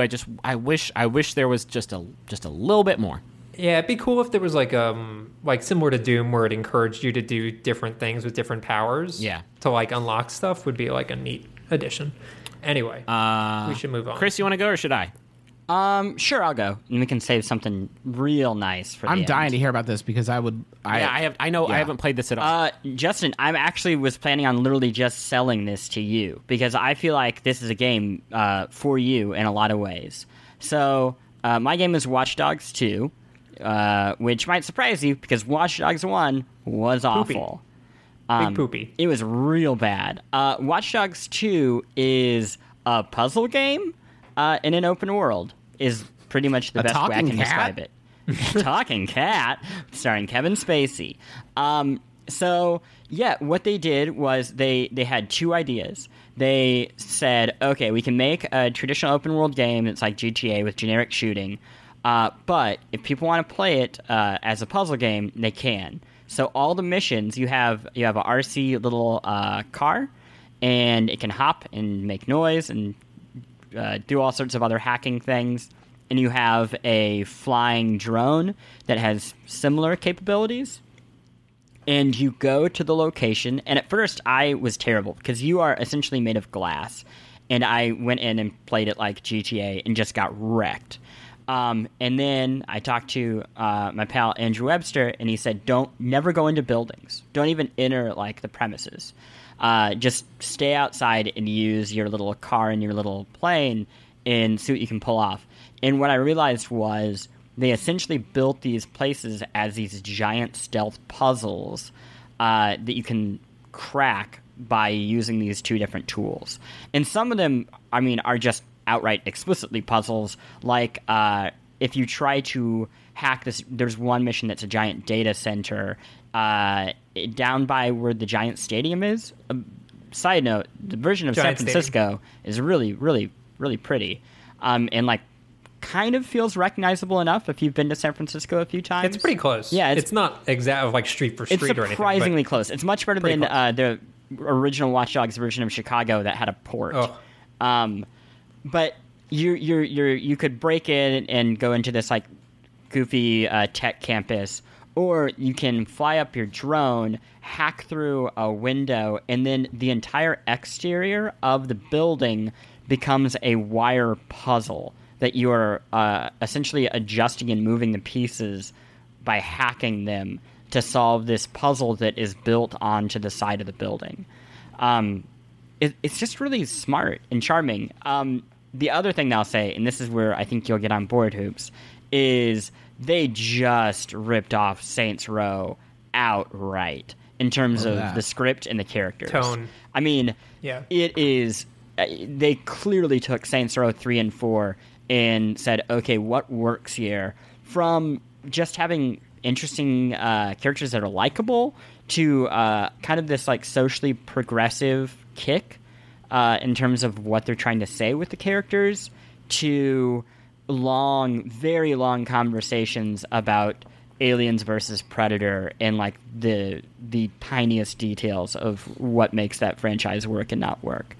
It's just it's a really likable game, and Griffin talked about like how he prefers, this finite experience where you know that you can blast through it. My favorite games these days are these worlds where I just like being there. They just bring me joy being in that space. And it's the opposite of GTA. And like, it just doesn't feel all that cynical. It feels I wanted like, to ask how much, because I feel like I've seen some stuff. Nick posted some video or somebody posted some video of like taking a selfie with some people in the background, and the people in the background like give you the feeling like, hey, fuck you, man. And I saw that and I got worried that it was just like more of this like, yeah, I mean, super shitty, like everybody in this world is a fucking vapid piece of shit, man. Get it? Like, thanks Banksy. Yeah, I get it. I haven't got a whole lot of that. I mean, don't get me wrong, like the missions are still goofy. Like, there's a Martin Shkreli mission. There's they're clearly trying to lampoon Silicon Valley culture, but it just isn't so aggressively mean and like entitled almost as GTA. There's not a mission where you fucking kill the founder of Facebook with a phone bomb. No, there's nothing like that. I will say the one really weird thing is you are this like goofy hacktivist, and then you have the ability to just murder pull out normal guns, hundreds of people, and just wholesale murder people. And it did require like cognitive disconnect of. Is there ever a moment where they're like, "And here's a gun"? No, you just have one from the beginning. I mean, you have a stun gun. I think Phil mentioned it in y'all's review, but it would have been so great if they just said, okay, all the bullets are stun bullets. They're the exact same guns, but because there's like not blood or anything. Right. But you can't carry that through when like you can make a car explode or something like. Yeah, I mean, that's the only thing. The explosions would be like the catch. But they even sell There's stun explosions. They actually have that. That's in the game. Okay. Like there is a stun gun grenade launcher. So let me ask you, Plant. Again, this was another game that I wanted to play, and then my eyes gave out, so I played an hour last night just to sort of like introduce myself. How much of the game is Mr. Robot to a T? I mean, Mr. Robot was also like ripping off a million other things. I don't know. No, you're right. I wouldn't be too generous to Mr. Robot. A little bit. It's just. I would say it's nothing like Mr. Robot in that like it has a soul and is fun. Sure. Yes. Like it just doesn't live in like I'm an dreary, addict.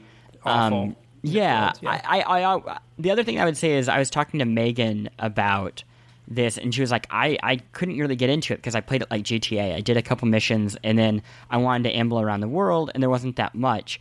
And it is a game where the entire point is your capabilities, like these superpowers that you get essentially as a hacker, and not having those makes the game suffer. So like you do have to commit to unlocking different things before the game really starts to kick into gear. But I think the first missions are enjoyable enough, and it hands out the points that you need to buy those things. Like, I mean, Halloween candy. Like, you are rarely for want.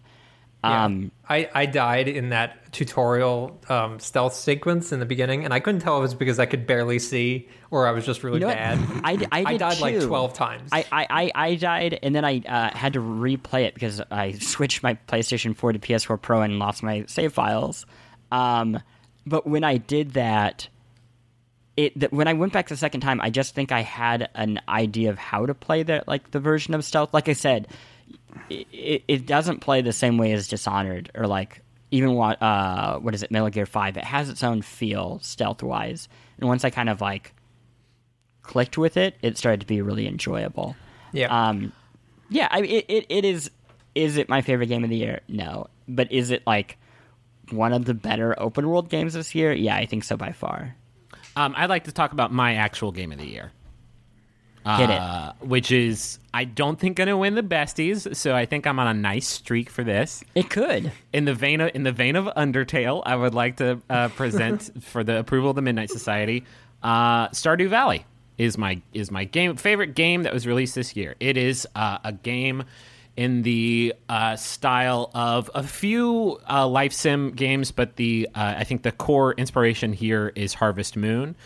And the reason why Stardew Valley is so special is, well, I mean, it's a fucking exceptionally made game, but also it was made mostly by a single person, Eric Barone, who operates under the title, the developer named Concerned Ape. And this person took a look at this genre of games that the Harvest Moon series has gotten progressively worse and worse and worse, which is something that he has said, and I agree with, because I still buy those things. I bought the last couple on 3DS, and they're just getting worse and worse. And so he took a look at this genre and said, like, well, this sucks. I bet I could do it better. And then went out and made, like, hands down the best game that this admittedly pretty niche genre has ever seen by a fucking country mile. Like, it is a Harvest Moon game without these like abstract mechanics that you have to like read you have to cross-reference 3 different game facts guides to understand, like soil health and stuff like that. It is a really good-looking game. It is a well-written game, which is something that it has heads and shoulders above any other game in this series. And it's also just like a really, really deep game that it has all that Harvest Moon like customization and farming, and it has this like ironclad progression loop of raising some crops and then selling those crops to get new things for your enormous farm that you can customize. But it also incorporates some more modern like advances, like there's sort of RPG mechanics where you have skills that also level up, that unlocks new things. It's also just like, it is the most chill game released this year. And like, this is my type of genre, like the life sim genre. Like, I love games like Animal Crossing New Leaf, which I am now also playing again because it has that amiibo update, which, high honorable mention. It is a game that you can just kind of like get into and just like, it's just nice and it's just chill. And while it is being nice and chill, it is also like really, really compelling, because today I'm going to play it and I'm going to like go mining and get some ore to upgrade my axe that I can use to finish clearing out my farm.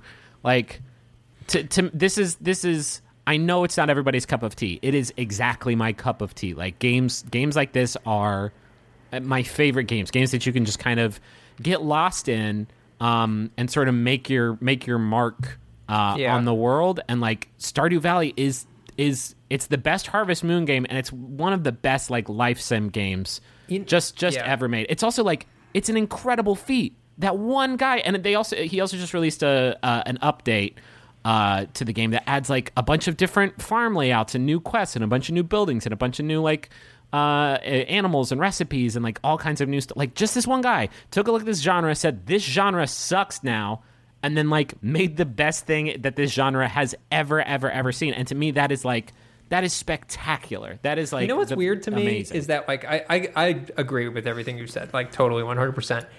The biggest reason that I have not played as much Stardew Valley as I've wanted to play is 100% the platform. Yeah. Which is to say, this sort of game is the opposite of the PC gaming experience to me. Yeah. I want to be sitting in a quiet library chair. Yeah, sure. Like in a handheld. And this isn't his fault. Like, I'm not looking for him to launch on his own of whatever video release. It's one dude like that going through different cert processes is insane. Although it was published by Chucklefish, who also did, oh god, what was the Star Terraria, Space Terraria? Oh, Terraria? No. Oh, it was the one. I know what you're talking about, the space one. Fuck, that game is so good. I also spent a lot of time playing. That's another game that like I love what they're doing, but I would love to not play it on a PC. So it is coming to hunkered over. It is coming to consoles. It's coming to PS4 and Xbox One, I think. So like, at least on PS4 we'll get that remote play. But like, if I had this on 3DS, you'd never see me again.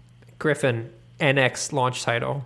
I mean, that'd be hot. That'd be hot. You'd shit. lose your mind. Because I agree with you. Like, I am actually going to definitely purchase this game again when it comes out on PS4 and play it on, remote play while I've got the baby asleep in the nursery. Like, that's going to be my shit. That experience on a 3. I mean, God, that's why I spent 200 hours playing Animal Crossing New Leaf, is just because I could anywhere. Yeah. If I could, I played a pretty good chunk of Stardew Valley, and the place where it sort of bumped for me, and I'm not sure. There's probably other people who are in the same boat. Although, like, looking at feedback from people, I don't seem to be. But like you were talking about, what a chill experience it is. On a certain level, I totally get that. But for me, so many of the systems were sort of so obtuse that I spent a lot of time feeling like I wasn't making the best use of whatever I had going on, because there was just so much to sort of absorb. Yeah. I remember that we did a video together where I kind of had to walk you through the loops of the game, because there is like a time element to each day, and there are seasons, and when the seasons change, like if you have crops you haven't harvested, they'll lose. Like, there's a little bit of stress to the game. I concede that. I feel like I don't know what a good solution for this would be, but like I really want, like, I had to spend a lot of time while I was playing it, like referring to different guides and stuff like that, just to figure out like what I was doing and how I should be using my time efficiently with the game. And like, maybe that goes back to the sort of player I am. I don't feel like I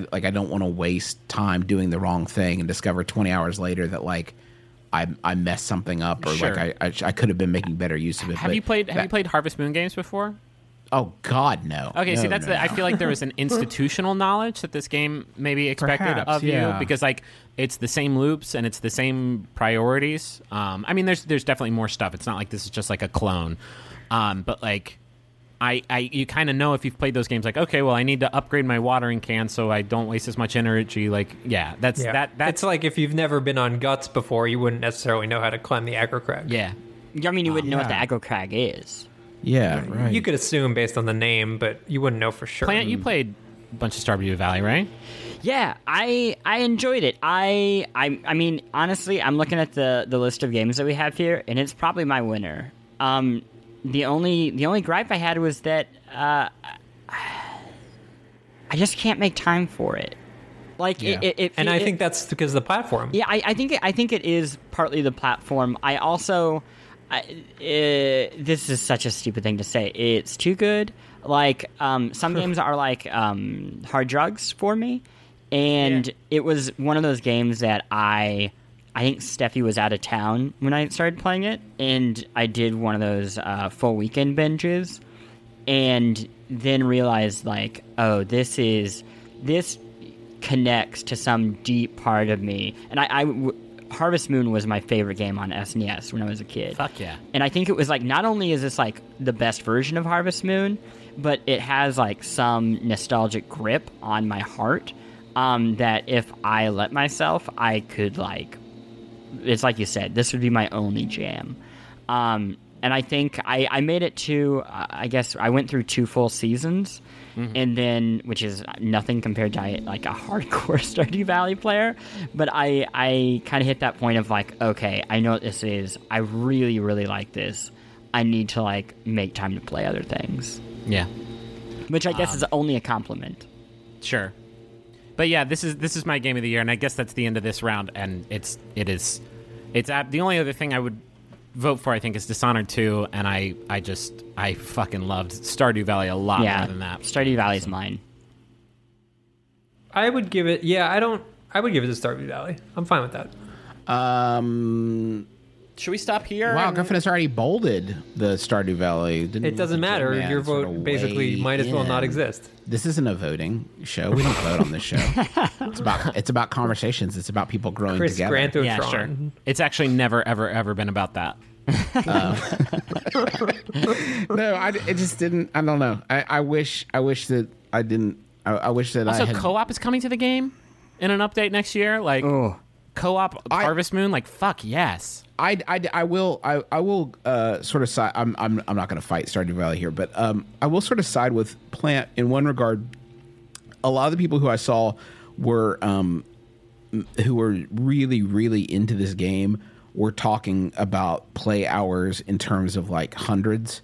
Like these terrifying, like I would get these terrifying updates from Dan Riker, and it's like it's called SimCity Build It. Well, How much fucking time have you dropped? That's Dookie time. Like I don't need to be productive then. But like I see that, and like anymore, I'm like, whoa, okay, well, you know what? Maybe Also, Destiny. Maybe What are you I'm talking actually about? good. Yeah, exactly. Destiny's fucking fun though. Like Destiny's really good. Yeah. It's good and fun. But like, but honestly, Griffin, this is not bullshit. If I could. I don't know if I believe this. If I could wave a wand and never have played Destiny, I might do it. Like I might actually do it because like I'm too deep now to get out. Yeah. And it is a very like fun video game, like a very fun and good video game. There's lots of fun video games that don't make me want to die. And there's a lot of times where like I was in like I was in therapy for generalized anxiety disorder pretty consistently throughout most of 2015 in dealing with how to be a new father. And there was a lot of times where like I had spent so much time playing Destiny and not caring for my own mental health that I felt like if I could just tell my therapist like, well, I should probably play less Destiny. And she would be like, well, I guess we're done. I guess I'll just charge you half for this one because you figured it out. Yeah, you did this one on your own. you saw that is the problem. I feel like I'm really stressed that I don't have enough time. If she could just say like, well, stop playing so much fucking Destiny, maybe I could be like, yeah, I'm noticing here your day is totally point. accounted for except for these 90% of the hours. Yeah, 90% of my waking hours is just trying to get a fucking Fatebringer to drop. Have you been exercising and meditating like we talked about? Like, no, I'm just so busy. Just like trying but to get I couldn't that just Fatebringer. finish the sentence. It's like I'm so busy, but like I just want to get through one raid run and get all the monitors because I feel like that would really fix it all for me. All right, well, let's take a break right here. I think that we've done. Let's review. I'm tired. I know, Griffy Biffy. I hate talking about video games. It's exhausting. Overwatch is our round 1 winner. Stardew Valley is our round 2 winner. They will compete in Mortal Kombat. Our round 3 winner. Mortal Kombat. There wasn't a new one of those this year, was there? No. Nah, I don't feel like there was. Guys, I want to mention, we haven't done this for a year. It's been quite a while. And even though we take a year off between these recordings, even though we've taken that long break, it so happens that I've been getting a visitor every single week. Oh, fuck. Hey, hold on. Wait, hold on. Zzz, click, click. Okay, that was me putting my fucking seatbelt on. I've been getting a visitor to my apartment every single week, really just wanting to like shoot the shit and spread, his thoughts to the world. Mm-hmm. And I keep having to like turn him away at the door and be like, dude, this is like, we only do this once a year. Like, you don't have an outlet for it. And I personally would rather, I don't mind sitting and chilling with the guy, but he needs a platform. May I ask a question before? Sure. Is this visitor making use of the entirety of the 30-foot ceilings that you installed in your house? They're not quite there, and maybe that's why he doesn't stick around for super long. Mm-hmm. It's really, we're about 25. I keep trying to like get a contractor in here to do some work. Mm-hmm. But I gotta say, if it is our height enhanced friend, I am psyched to hear it because some of Russ's friends, much like some of the older John Hughes movies, you watch them nowadays, and there's some ideas that nowadays we find kind of challenging. Yeah, there's some ideas that we find a bit hateful and challenging, and I'm not sure it would hold up to 2016. Do you mean that scrutiny. like 5 kids from different backgrounds could spend an entire Saturday together? Just saying, but like constantly saying gay slurs at each other. Oh, that part. Yeah. No. This one, he's actually here. He came as per usual. Every single week he comes right at the same time, and he came as per usual. So if you guys don't mind if he just pops on for a little bit, and I mean, I do mind. Hey, yo, I might. It's me, New York Giraffe. Hey, Griffin. Boy. Hi, New York Giraffe. Have you been missing me? Yeah, this is so strange. You sound just like Russ, and not like New York Giraffe used to sound. I heard that Griffin. I heard you didn't find me super offensive. No, if I were to, rank Russ's friends, I mean, Ghost of Milton Bradley would almost certainly be number one. Yeah, that guy's pretty racist. And then I don't know, man. There are a few others, but yeah, it's almost like a refreshing spring breeze when you come around. Yeah, what can I say? I'm like a yellow spotted magical tree of justice over here. I've always said those exact words about you. How has your year been? So here's what I wanted to come on and say, and I've been waiting a year to say this. Everyone's been saying, "Hey, 2016, not such a good year, right?" Everyone's worried. Miserable great. year. They're worried about the future. They're worried about, I don't know, science, stuff like that. I wanted to say They're worried about science. 2016. I wanted to say, great year. Oh no, bud. And here's number one reason: great year for 2016. Oh no. Global warming. Great. Okay. Okay, so this is a new spin. So this is a new fun spin on the globally bad thing of global warming. Is it bad? Is it? Or is it possible the trees were getting too tall? Interesting. You never thought about that, did you? A weirdly nihilistic turn from the New York giraffe. Is it so weird? Now, I'm pretty tall, as you know. Yeah. But trees were getting much taller.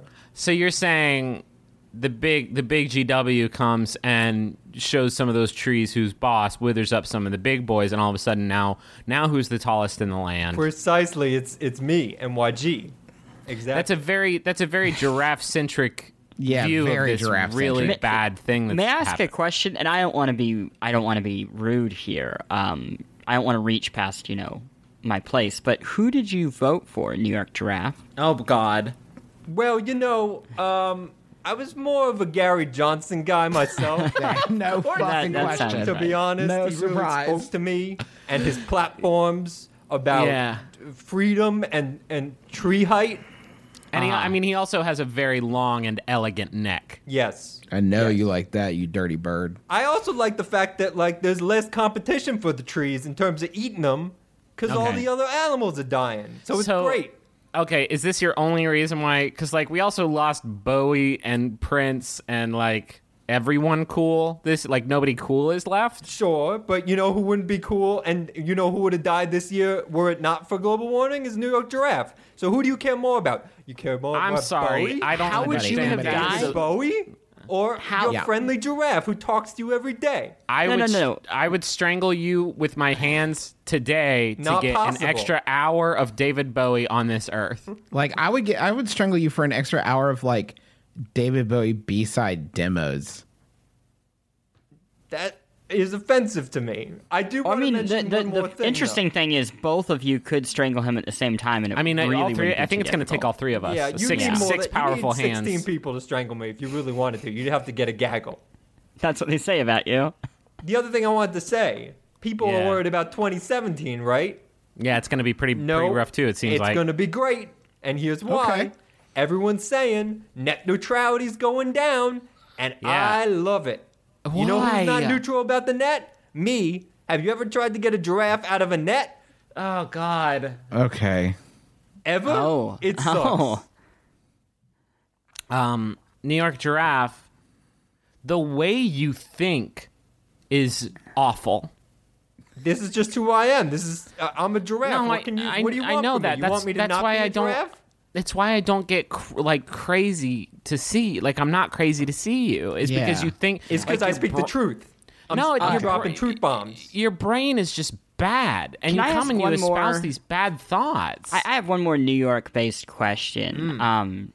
I've been out of New York for a while now, and I'm Is it about the curious Metro Club prices that have gotten too high? What do they think they're doing over here? No, it's about that hit Broadway show, Hamilton. Did Oh, you get yeah. a chance oh yeah, to did see you get to it? that? No, I can't fit. I tried That's to not get true. in. The I Richard couldn't Rogers fit. is a huge. It's a very tall theater. You could definitely get in there. That's It's tall, but I don't want to mention anything. But I'm pretty wide as well, by the way. P.S. Kind of wide. Oh, and this is a part of you that we've never heard about. That you Well, are I'm like as tall as you are Horsewith. wide. Have you seen a horse? Do you think a horse could fit in a normal Broadway theater seat? No. I take up half of the subway car. What do you want? Right? Also, people complain Challenging. if they're sitting behind me. They're like, put your hat down. And I'm like, I'm not wearing a hat. It's just my neck. I'm sorry, they think that the nub of your spine is your head and that the rest is a hat? They think it's one of those tall, like, the Cat in the Hat hats. They think that's what I'm wearing. Or like Jamiroquai. A Jamiroquai. A Jamiroquai hat, yes, precisely. Are we done? Mr. Giraffe, are we done? I don't know. Are we done with the Earth? I think I want giraffes to be extinct. What? Now, that's weird. That is one good thing about, About this whole thing. I mean, I'm all for fewer giraffes so I don't have to worry about more competition in the trees for apples and such. But all of them? That includes me, Griffin. Don't get me wrong. It's a broad approach to getting rid of you. It's like, if I could just get rid of you and all the other giraffes are cool, that's fine. I'm saying the inverse would also be acceptable. Also, I should point out that it's good for us to dislike you, because if we liked you a whole bunch, 2016 would kill you. And we can't have that. You know what? On. I think New York Giraffe might be the most influential and important artist of our time. And I don't know what I'd do without him here. He's got a bright future. He's already got like a really excellent discography, and I'm looking forward to seeing what he does in the future, and I hope nothing bad happens to him. What are you doing to me? Okay, no, the shingles are covering his every extremity, and he's dying. He caught shingles from Russ. Oh, no. My eyes, it's spreading. I got the spots all down my neck. Last year, I'm pretty sure we threw him out of a fucking window, and he survived that. So I ain't worried about that. Yeah, because it wasn't that high for me. I basically just stepped down. Okay, well, thanks for coming by. Thanks for coming by. If you guys need a tiebreaker, let me know. Oh fuck. Hey, I have a fun halftime activity real quick before we get back into it. Coloring books. What game are you guys most, like, if you had looked at this list at the beginning of the year, what game are you most surprised is not on it? It doesn't have to be the biggest disappointment, but like, what game did you going into 2016? Was that Quantum Break? Quantum Break. I was so pumped for Quantum Break. I absolutely loved Alan Wake. I pretty much dig all of the games that Studio Remedy has made. And Quantum Break just did not land for me. It just, like, story-wise was lame, and it just wasn't there for me. It was okay game. It wasn't a bad game, but it was just, like, pretty...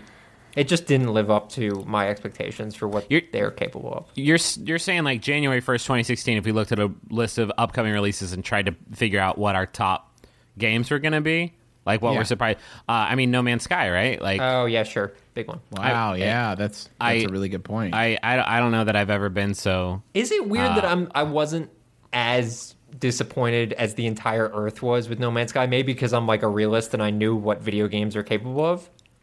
I mean...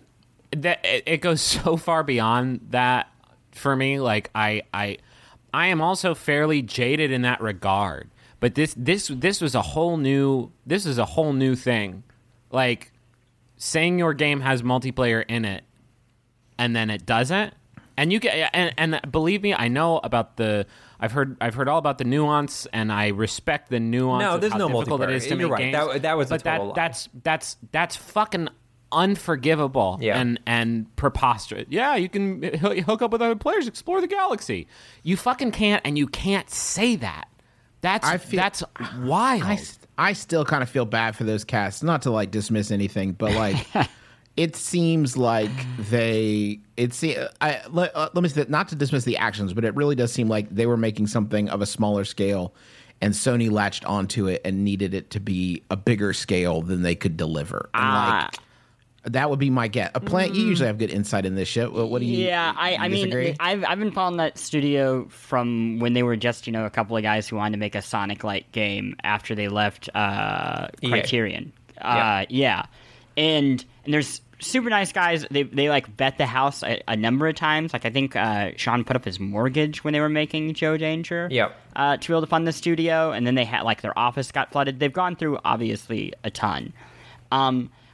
I think the issue that I can grok from the whole Sony situation was, my guess is they expected an actual marketing team to do their job, and like to guide them through the PR waters or swamps. And and I don't think Sony did that. I think they did like an extreme disservice in terms of like Sony telling them to pitch a game that wasn't there. I don't know if I fully buy that, just because they were out there pushing the game at the Video Game Awards before the Sony deal. Yeah.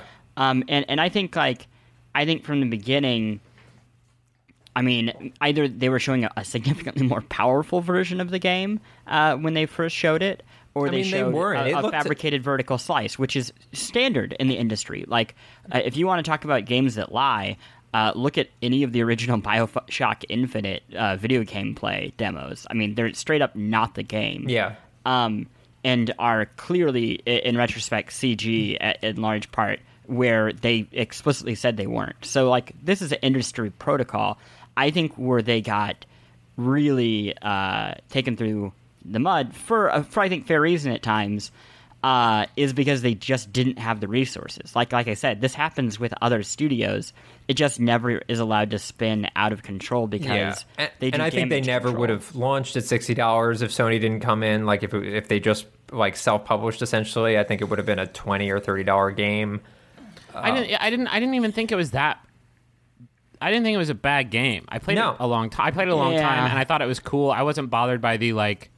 I mean, I didn't love the fact that it was a game where you were constantly feeding meters. Yeah. It was like you had like 7 discrete poisons coursing through your body that you had to constantly be fighting. Yeah, every single time you jumped, it was like, well, that sets me back 3 hours. Go eat a fucking flower. Like, I also do think it's not a great game. Like, I mean, I can defend it to some respects, especially in terms of like people piling on them and like threatening them. I think that's terrible. No, the reaction was fucking the most ridiculous thing. But you said there'd be fucking multiplayer Rust? in the game, and there wasn't. Like, to an extent, I can't. Yeah, I just think like the weird thing that happened was it announced itself, and then like all of these open world like you said, meter management simulations came out ahead of it, and I think often did a better job.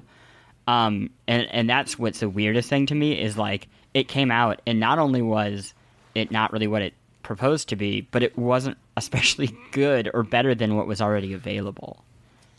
Yeah, I mean, it's not rocket science. It seems to me that it was built backwards. That's what it feels like. What it feels like to me is they didn't get a core gameplay loop that was fun and worked. Yeah, they just had a screensaver essentially, and they built. But don't get me right, some of that shit was so cool. Like, I found some planets that I thought were like really, really rad, and that knowledge of like I'm the only person who's ever been on this planet. It was cool every time, but then that planet had the same 5 fucking buildings on it. Like, I was. It's a unique experiment, and they wanted to see if they could make that sort of thing fun, and they didn't. I mean, it just wasn't fun, and it seems like. I mean, it's experimental, and I want to. It's weird because I want to celebrate that kind of thing. You know what? Let's talk about a different game because we can get it. I think we should do this show more often. Has been wasted on No Man's Sky. I'll tell you, mine that I am surprised about not being on the list is Mirror's Edge. Oh yeah. The Mirror's Edge, title to which escapes me. Like what was Catalyst. Catalyst. Catalyst. Mirror's Edge is the only really game I had to. Oh, you go ahead and talk about mine, Russ. Sorry. I just wanted to say I was going to review Mirror's Edge and then literally had to drop the review Shingles. 5 minutes in because I got nauseous. It wasn't shingles related. No, not that time. No, it's just like I really dug the first Mirror's Edge. It was so neat and such a cool concept, and I felt like it really reminded me of the first Assassin's Creed in that, like, okay, this isn't fun, but or this isn't great or perfect, but I can see definitely like the bones of something really interesting are here. And I'm glad I didn't review it because it would be really hard to put my finger on. But like the second Mirror's Edge game, it just didn't have like a flow. Yeah, well, I know what it was. Like I think you can put your finger on it very simply. Is that everyone wanted open world, and open world was bad for that game. I will go a step further and say, do you remember that game Brink? Yes. Like it was like the really mediocre shooter that Bethesda put out, and you could like splash damage. Was that splash damage? Yeah, and you could like slide in it. Like that was like the thing. It or had Human like Mirror's Head. Edge I don't remember slide. one of those. Yeah. And I think what like happened with things like Brink and Mirror's Edge is what people really loved about it was the locomotion. That like oh, you can climb and slide and vault, and you can do it all in first person when that hadn't been around. And the takeaway for some people was, oh, what people love is this wacky story about hijinks in the pseudo future in parkour. And what really people just wanted was like, hey, can you add slide to my shooter? Because like I like sliding, I like climbing. And I think what happened was they went back and made a game all about these mechanics that now are in like most shooters, and it turns out the game was not that super exciting. I think you could put it simply.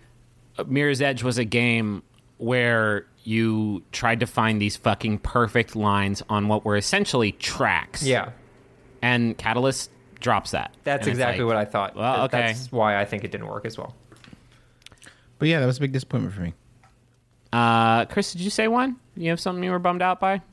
No, I think we hit the bummers. I mostly overall I enjoyed everything, even the things like No Man's Sky. I'm still like, they were interesting experiments, even if I didn't enjoy them. I do think it costs a lot. I also think there is this like, I don't know. I hate to do the whole like, you made $1 gajillion.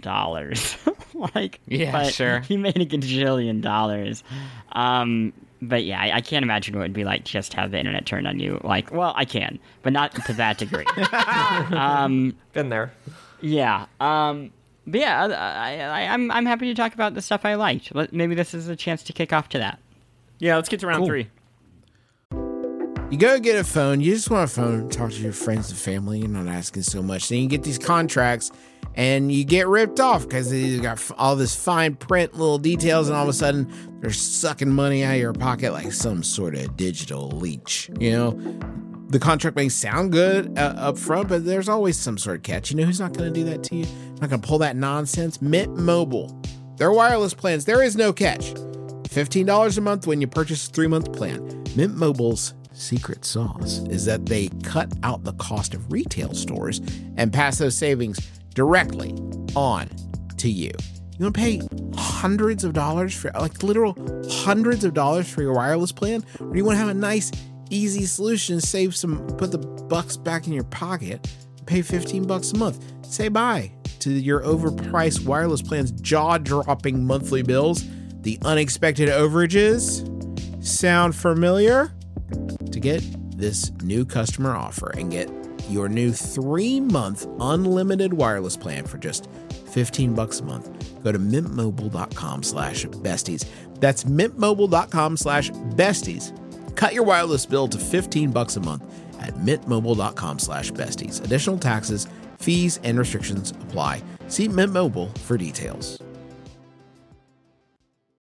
This episode of the Besties is sponsored by Aura Frames. All right, so you know there are a number of people in your life that are not necessarily the most technologically savvy. I'm sure immediately names jump to your mind. Those are the sorts of people that you would say, oh, maybe they would want a digital picture room in their house, but they wouldn't necessarily be able to like set it up and get it working and add new pictures and stuff like that. That is where Aura Frames comes in. It's a digital picture frame that allows you to basically upload any photos that you have directly to the frame. You don't need them to do any work. In fact, you could even set it all up before they even open the box. You have the account set up, you just have to connect it to their Wi-Fi, and once that's done, everything happens over the internet. So you can add new photos, you can do whatever you want, and it all works completely smoothly. I set it up for my grandmother, who's 95 years old. I set it up for my mom, who's 70 years old, and they both love their Aura frames, and they love seeing the pictures and new photos of the family all being added without them having to do anything. So I'd highly recommend it. I'm really, really happy with it. And right now, you can save on the perfect gift that keeps on giving by visiting auraframes.com. For a limited time, listeners can get $20 off their best-selling frame with code BESTIES. That's AURA frames.com, promo code BESTIES. Terms and conditions apply. Well, Chris Plant, since yours is boring, do you want to start and let's get it out of the way? What do I have on the list? It's not in front of me. Oh God! Forza Horizon your 3. pick is stupid car game. No. Oh, wait. Here, I answer this honestly, okay? Okay. It's a very simple question. Did I play Forza Horizon? Did you play Forza Horizon 3? Didn't play it. No. I Okay. did. I have it and played it a bit. I bought it actually on your recommendation. Mm-hmm. And it's, how much did you play? I played about, I don't know, 4 or 5 hours. I like it, and I dig what they did, and I think it's a really well made game. I'm gonna stop buying Forza games because I just don't dig it. Like, I just don't dig the feel of it, and that's it. Do you not like racing games? I love racing games. That's Don't hard do to that. believe. No, Like, I do. I like. What's a racing game that you like? I mean, any Criterion game, I'm a fan of. There is a dichotomy of racing games, and it is arcade side and sim side, and I think Forza Horizon probably leans a little bit closer to the arcade side than its like super heavy sim predecessors. But like, I just don't like the feel of it. I want to fucking drift sideways like I'm playing like Outrun. Like I want to do that shit, and it doesn't feel like Forza Horizon is that for me. Do you fishtail a lot in Forza Horizon? I fuck up a lot, and I'm just not very good at it. And then when I am good at it, I feel like I'm going like 15 miles an hour in a fucking shopping cart because I'm having to be like so careful with. And I get that that's cool. Like I get that level of like tuning and finesse is like something that folks are digging, and that's not me talking down. Like it's just like I honest to God think if you like racing games, like there is a difference between arcade style racing games and sim style racing games, and I don't have the palate for sim. I think that's fair. I don't think it's sim like at all. I think it feels straight up like any Burnout game. But I mean, it's like obviously it's a feel thing. There's no way to tell what other people notice about it. I think if anything, it has a level of control that even the Criterion games lacked. So like when I do the drifting on sideways, I feel like I can do it within like an inch of another car and not worry about wrecking. And not you could do that in like Paradise. You can. That level of... It definitely feels very magnetized, like the computer's giving you a lot of wiggle room. Yeah, sure. Which is again, maybe that's probably the difference between arcade and sim is like how much is the computer going to help you out? Yeah. I didn't mean to step all over you when you were introducing it, because I think there's also a lot of like the world is fucking rad. The multiplayer like Drivatar integration is really fucking smart. The soundtrack is probably the like licensed soundtrack of the year for games. I didn't mean to step all over you. I do actually. Why do you think it's cool amazing, Chris Plant? I don't know, man. It's hard after it gets like shredded first. I think it has a feel that is joyful, and I feel like next to nothing I play in video games has a feel that is not about either killing things or profoundly cynical. Yeah. Like that Watch Dogs 2 I think is like a memorable experience because you don't have to shoot everyone in the face with a normal rifle, and like it's cynical, but like doesn't make you also want to like throw the disc out the window. It speaks to just kind of the place that we're at. I mean, again, that Battlefield 1 is another game that is like I held up earlier, and even that is still I think like gets away with a lot because it's like better than the worst. Well, it's also one of the most like anti-war games I've played in a long time. Yeah, while also being a war game. Yeah. I didn't play Forza Horizon or Forza Horizon 2, so I didn't really know what to expect from Forza Horizon 3. And that first mission where you have a race with a Jeep that is suspended by a helicopter while like fucking churches plays in the background, like I was pretty into that. Why does the Jeep? Why not just have a race with the helicopter? Why is the Jeep even involved? Exactly. Cool. Yeah. When's that Assassin's Creed movie coming out? Like 3 weeks, man. That was gonna be a Christmas thing. Did you like finish Forza Horizon? Like, was there a finish to? I mean, I think also my problem also stems from like I just don't like open world games as much anymore. Like, did you? Is there a finish to Is there even a game? story? I don't even know. Yeah, vaguely. It's like that typical. Hey, you're every new in sports game town. since SSX. You gonna fix up your car for us? Yeah, like there's a festival, and you want to have a festival. The whole point. I mean, honestly, like I said, I have been playing Just Cause 2 since it came out because I can fly around a tropical island, and it is pretty and a stress reliever. It is like my mental squishy ball. And this is like the exact same thing. Like, there are crazy beautiful skies. The water is blue.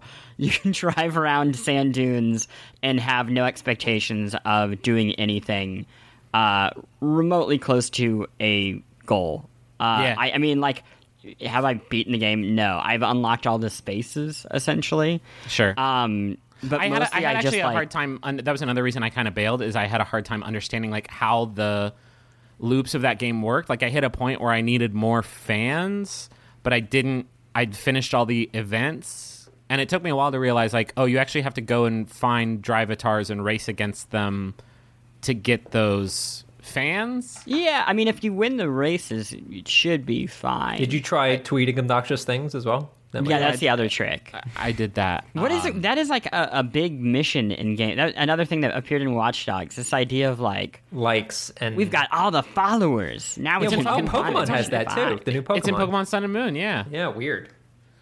That seems like a really negative ambition to give to young people. Talk about. I want to get back into Forza Horizon 3 because I did like what I played. I think it's honestly also laziness because I realize I'm gonna have to learn how to play those games. Like I still have this friction where I'm following the drive line and it turns red and it's like, slow down. It's like, are you sure? I think I know it. And then I eat shit. Like, just because it doesn't feel right to, like, no, I want to slam on the brakes and whip my big fat car ass around this curve. Oh no, I died. Oh yeah, I died here. Whoopsie. Where's my boost meter? Freshik, what did you bring? Oh man, I've got the game that could take the title, gentlemen, and that game is Doom from Bethesda and id Software. Now, which one is that? This is the one that came out in 2016. It's the one where you rip hearts out of demons frequently. It's also the one that I had zero expectations for, and I think everyone did. Everyone went into this game expecting... Yeah, a 60-year development cycle will do that for a game. Well, they expected mega dog shit, and they expected a lot. I mean, forget 60 years. Like, they fully canceled a game. How many years was the first version of Doom in development? God. A few? 30 years, actually. And it was 37 years, yeah. 37 years. So they worked on it for a while, and then they ditched it, and then they made this game in, like, 2.5 years or something like that.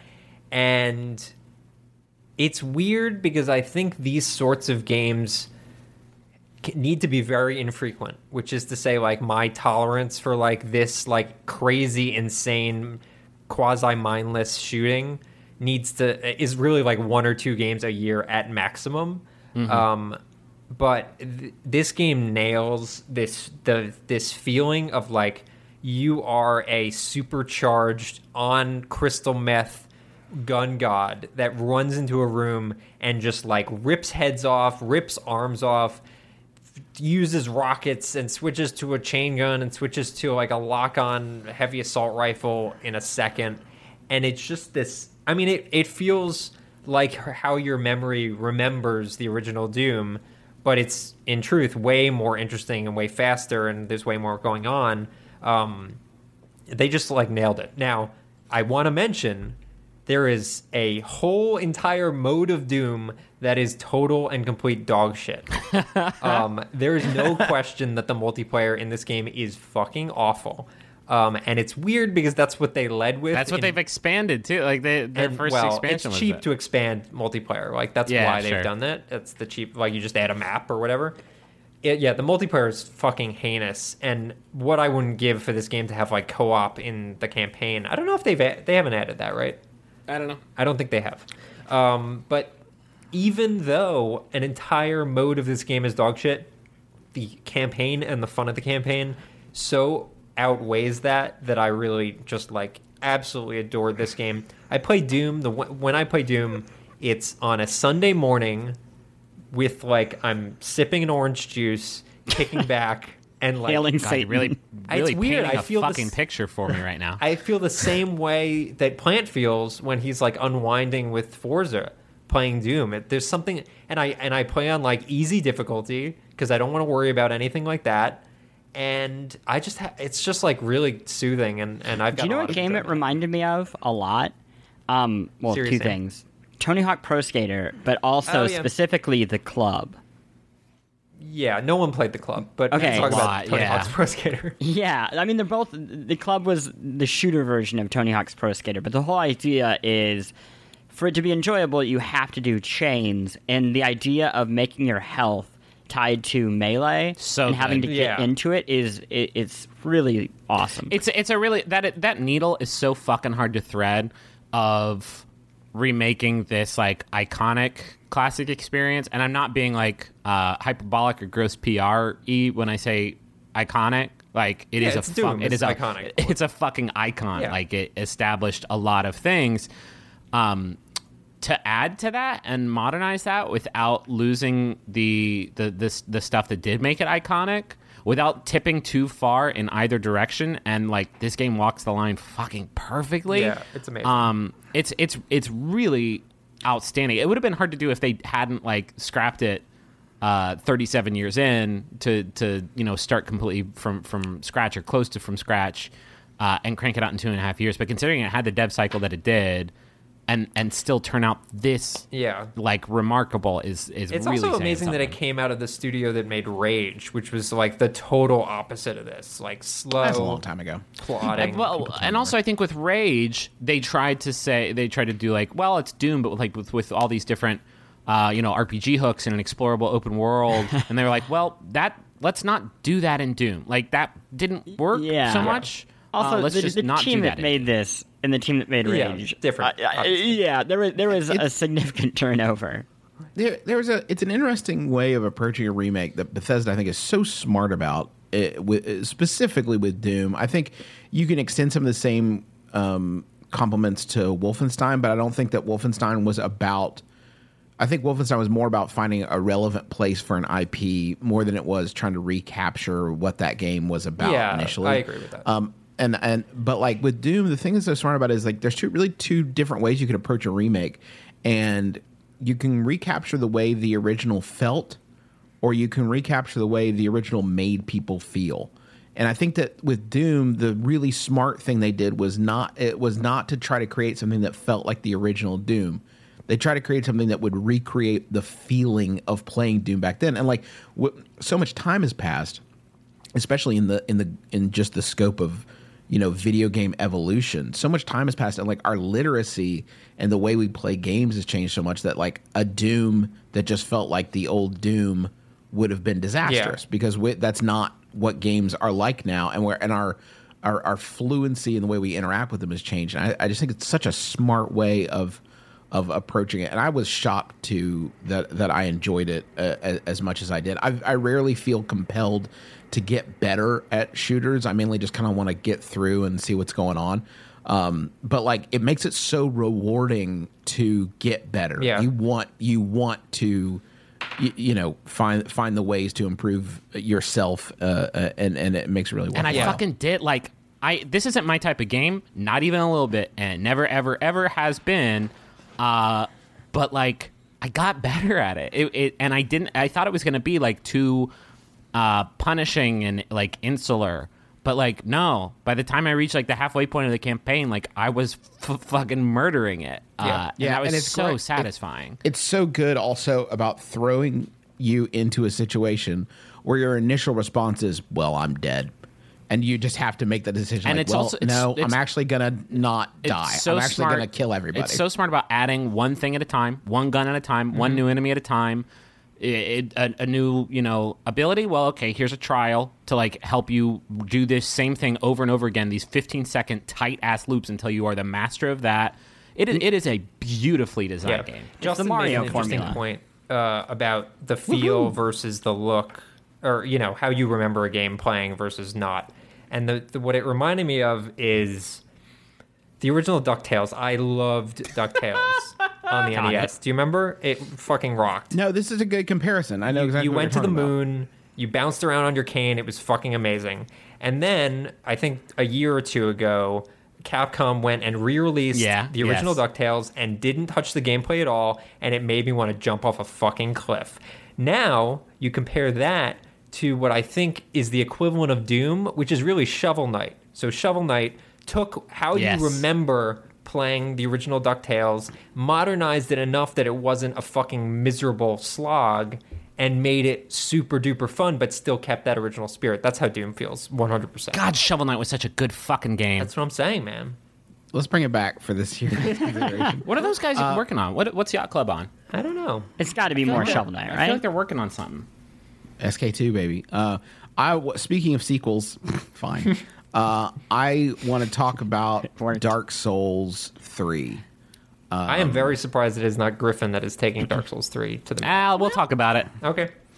I am not somebody who, like, I avoided the Dark Souls thing for a long time. And then I eventually, this is really weird, but I went through this weird 1 week period where I got really obsessed with the idea of Dark Souls more than just like, I wasn't playing it.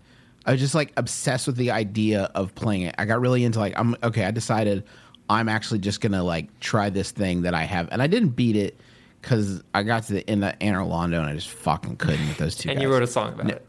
And I wrote a song about it. It was haunting.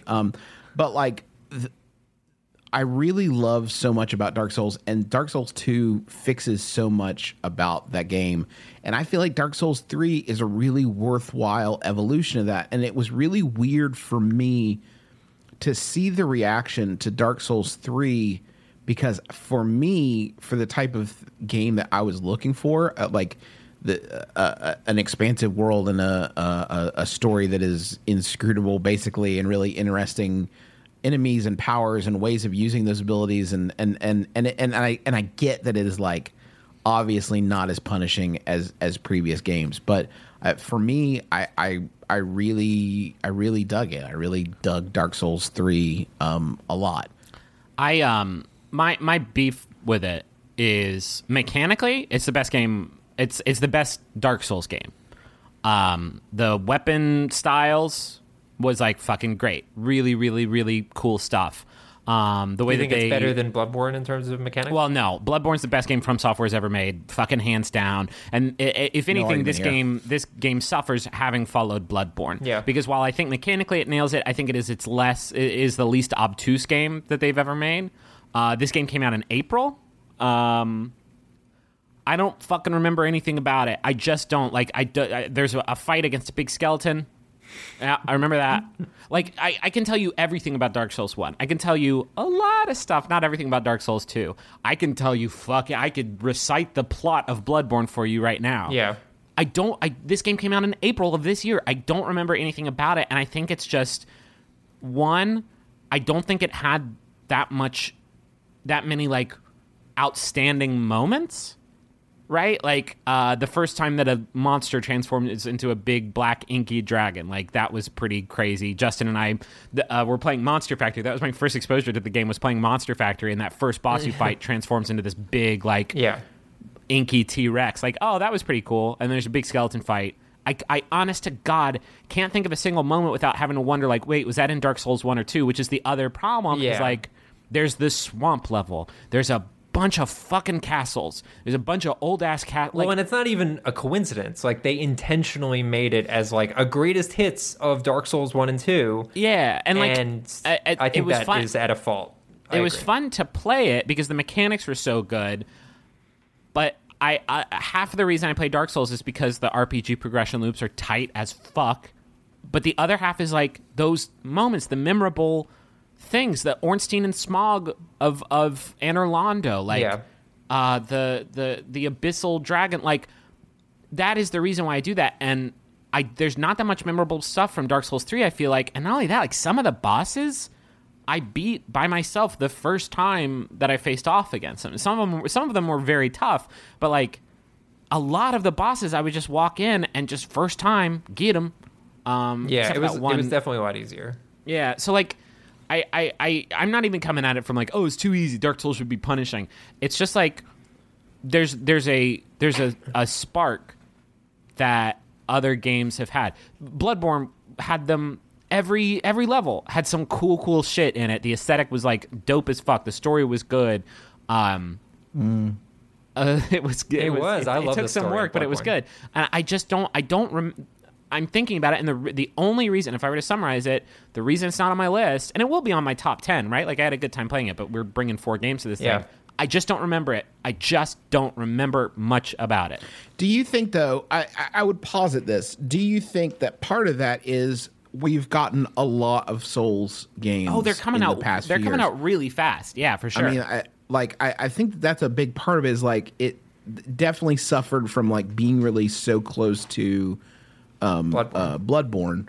I would also say that people tear these games apart a lot quicker than they used to. You basically by the time it made it here, the entire game was laid bare for you to find out whatever, sorts of. It loses a lot of the mystery, I think, because there wasn't that thing of people rapidly all discovering it together because it was released in Japan first. Remember? Yeah, I agree with that. And I think Namco Bandai definitely has them on a like pretty fucking tight schedule. I guess we're off that though, right? Like they're saying that. Well, they have a new. I think they're working on a new quote new IP, but it'll still be like Soulsy. That's fine with me because Yeah, that's what Bloodborne was, and Bloodborne is one of my favorite games ever made. Yeah, I think what you like the importance of like you can praise the RPG mechanics and the boss fights, whatever. I think what sells Dark Souls for me is 100% the environments. And like what progresses me, what gets me excited is like I'm walking into a new area and it looks like fucking bonkers crazy. Mm-hmm. And because of this game being like, a retread or a greatest hits of Dark Souls 1 and 2, there just weren't, there was like one, I think Dragon's Peak was like a pretty standout environment that looked like really cool and had a really cool boss fight in it. But that was pretty much it. Everything else just felt like familiar places that I'd been to before. So. That one boss fight that you did with Siegfried, the Onion Knight man. Oh, yeah. You'd, fight the giant. Like, that was pretty against cool. When I think giant. about it, when I sit here and I really think about it, like the fight against the Storm King, like that was pretty cool. The dragon fight is cool, where you slam down on the dragon. Oh, yeah, that was it. But that's... I have to sit here and really be like, oh, yeah, there was that in the... Yeah. There was I mean, I that played in through the game 3 times to platinum it, so maybe it's just because I'm a really? crazy You're a person. broken person. Plant, tell me your game, Plant. He already did? Yeah. Not Plant, then. It's Griffin. Griffin Do remains. you want to Griffin tell me about Andrew my game plant? Griffin Andrew McElroy. No, it's on your- My game for round 3 is The Witness.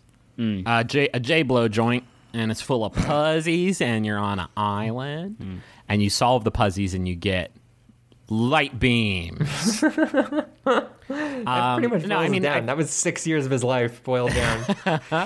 Yeah, that's he did a TED talk. And he's like, lots of puzzies, Light beams. Light beams. I don't know how to talk about The Witness because it's a game where you walk around this huge, just lovely island, and you solve puzzles on a grid 1 billion times. Yeah. And that's like it. But the nuance of the game is like impossible to describe because then if I try to go into more granular details, like, well, some of the puzzies, they have black and white dots and you can't put those in the same area, but sometimes you do if there's a triangle. Like, it's really, really difficult to talk about in specific terms. Yeah. That game though has a sense of discovery that I don't know that I've ever seen in a game before. I think you haven't seen it in a puzzle game before. I think the way Certainly. I think of it is sort of like picture like a Mario game where you're introduced. We're talking about Doom earlier, where mechanics are slowly introduced to you, and same thing with Mario. That's like the classic Mario design. It's like first you get jump, and then you get a cape, and then you can fly, and Yoshi, and whatever. And this is basically the puzzle game version of that, which is you're introduced to a mechanic. You're slowly introduced to another mechanic. You go to another side of the island, a totally new mechanic is introduced, and then you go to the center, and both of those mechanics are melded together. Only some of the mechanics are like, well, this is gonna. Whenever you see this, it contradicts the other mechanic. Yeah. Like this game is constantly suspending these ideas in your mind, like a fucking like baby's mobile that has to like balance out. And you have by the time you reach the end of the game, 14 discrete rules are interacting. and you have to keep it all straight. And like if I say that, I probably just said that, and some people who haven't played Witness are like, well, that sounds terrible. that. Bye. But the masterful thing about this game is that you can handle it. Yeah. Like you can handle it because the game like lovingly walks you through those different mechanics. Now sometimes it doesn't. There's certainly walls where it's like you reach a new area and you hit a grid and it's covered in fucking like Lucky Charms, and you're like, I don't know. I don't know what any of these Red mean. balloon. And so What do these mean? you just start fucking around with it. But there's almost always a series of like 4 or 5 panels where there's like a grid, like a 1x1 or a 1x2 grid, and it shows you the rule. And then the next one's a 2x2 grid, and it shows you, okay, but here's what the rule really means.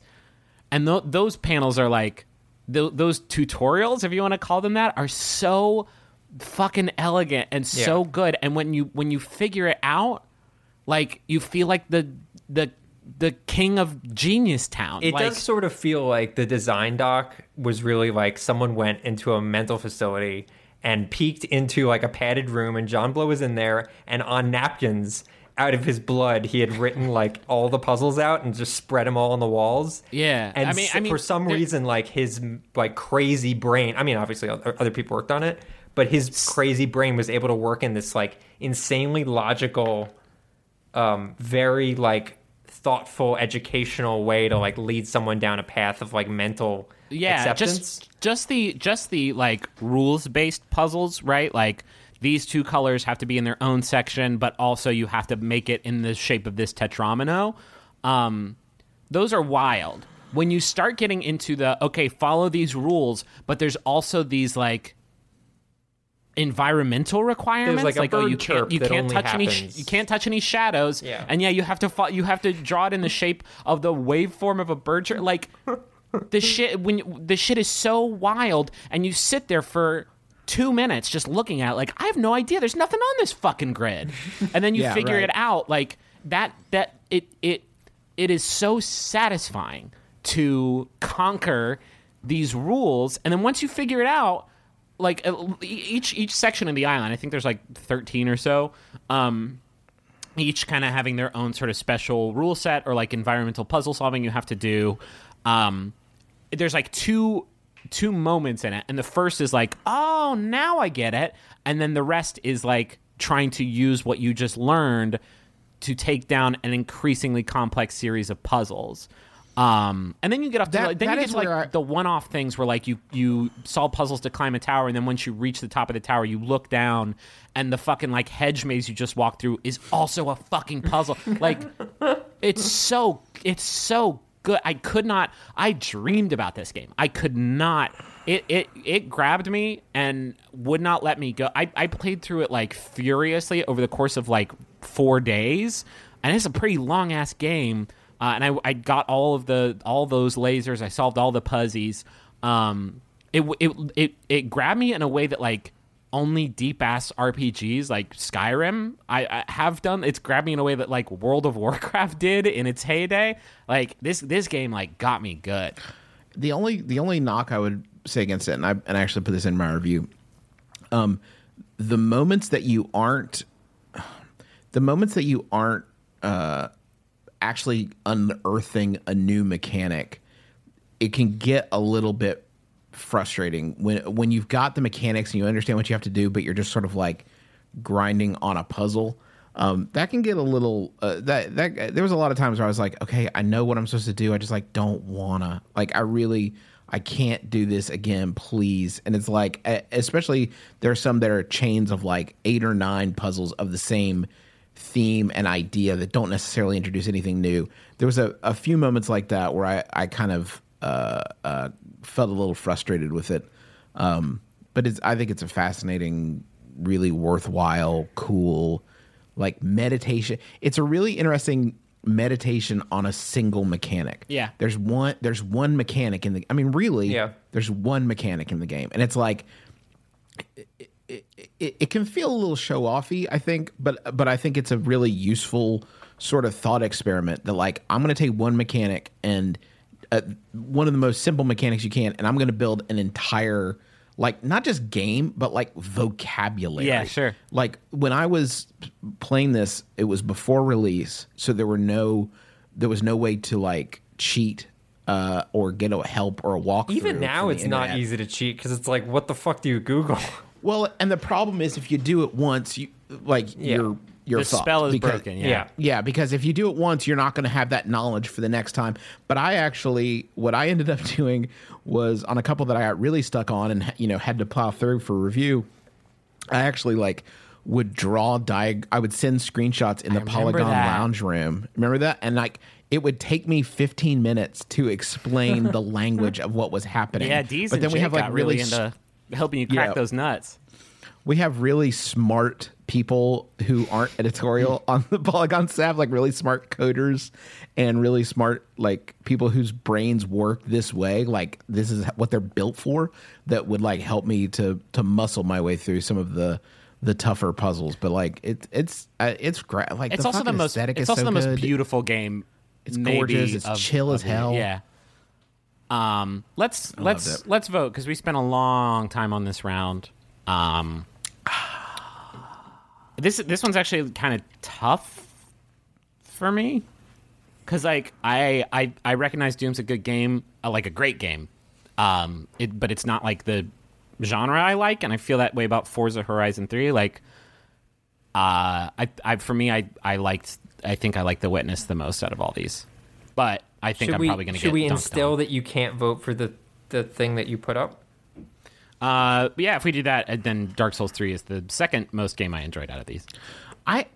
You know what? I wasn't thinking about it until I put myself back in the headspace. I really love The Witness. I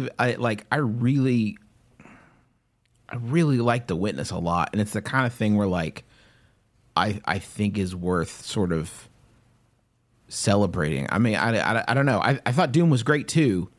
But The Witness is it seems like a really special thing to me, and I felt it was Doom was more fun probably, but I felt things in The Witness that I don't feel while I play video games anymore, like a sense of discovery and satisfaction that most games just don't give me. Plant. I'm gonna go with Dark Souls. I didn't talk to The Witness because I found it insufferable and I couldn't past an hour and a half. I think that's I've never interesting. felt more like I could actually feel the designer. Somebody already said this, but literally looming behind me. It just felt so. I'm sorry, it felt very smug. I How do much wanna better say, would The Witness have been, though? I do want to say this just super quick because the image is in my head and I have to get it out into the world. How good how much better would The Witness have been if every time you solved a puzzle and another one appeared in front of you, an FMV Jonathan Blow dressed as a wizard popped up from the bottom of the screen and said, "Oh, a puzzle!" I mean, that's every essentially what we time. got with the FMV. There are FMVs in the game. Those Ah, are that's great. true, Those are yes. so good. Oh my gosh. FMV's back. I remember playing The Witness a year and a half or 2 years before it came out in a hotel room in New York City. And in that hotel room was me sitting at a laptop and Jonathan Blow sitting across from me in a chair staring at me for an hour and a half. And it was the most intimidating. Isn't that the worst? I did a demo of Antechamber. I think that was Alexander Bruce. Yeah. Did that one. That game it fucking rules, but it's it's a 3D puzzle platformer where you have a gun that draws different shapes of cubes, but they each have their own rule, and you basically have to design circuitry, and sometimes you'll leave a room and it'll disappear behind you, and it's all these impossible shapes. Fucking demoing that with this guy, what do you think you need to do? Oh man. He was really nice about it. He's a great guy, but that demoing games like this makes you feel like, I don't know, the king of Dumbtown. Yeah. Yeah. What's gonna win? What's gonna win this round? Okay, so if I can't vote for Doom,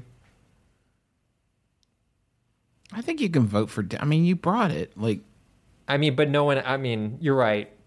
Doom would be my pick. Here's what I say: if folks are gonna vote for Dark Souls 3, I don't want Dark Souls 3 to win this round because I also think Doom was a.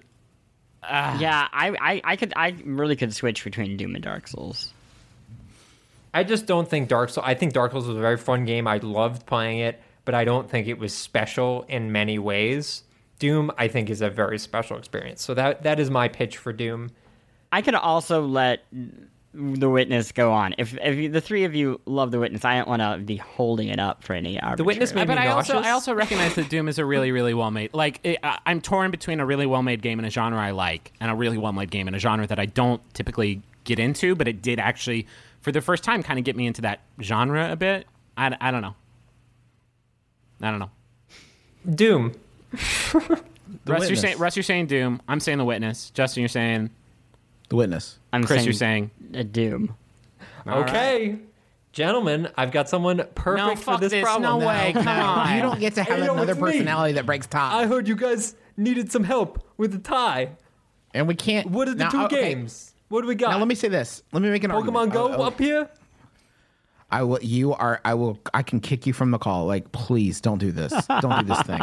Hey, Here- if here's you the- guys here's want the- to decide, that's fine with me. I don't need to be the tiebreaker. really This is I want to make This is the a besties rare I've missed. conciliatory argument in favor of time. Plant hated The Witness. None of us hated Doom. Yeah, but that's not. I think I hated The Witness probably for the reasons that it's good. I don't want to. I don't want it to be that. Like, I hated The Witness because I think I brought baggage with it. Like, I don't know if that's a good reason to like not include The Witness. I can at least recognize the value of The Witness as a game. I'm not saying that my opinion is very different than the quality of the game, I would say. So No Man's Sky is what you're saying. Woof. Okay, so- Woof. My uncle was in that game. He was on one you of know the what? planets. Did you meet him? I'm gonna say The Witness. We're gonna have plenty of other big flashy games. I think battling in the final round. So let's do Okay, The I'm going Witness. away then. Also, just want to go ahead and get out and say this is not Polygon's Game of the Year. Just really want to. Just another Yeah, I reminder. gave The Witness an 8. Like, Round 4. round 4. Oh, hachi machi. Really saved some of the stinkers for round 4, huh, gang? Did we? No, that's pretty good. I can start round 4.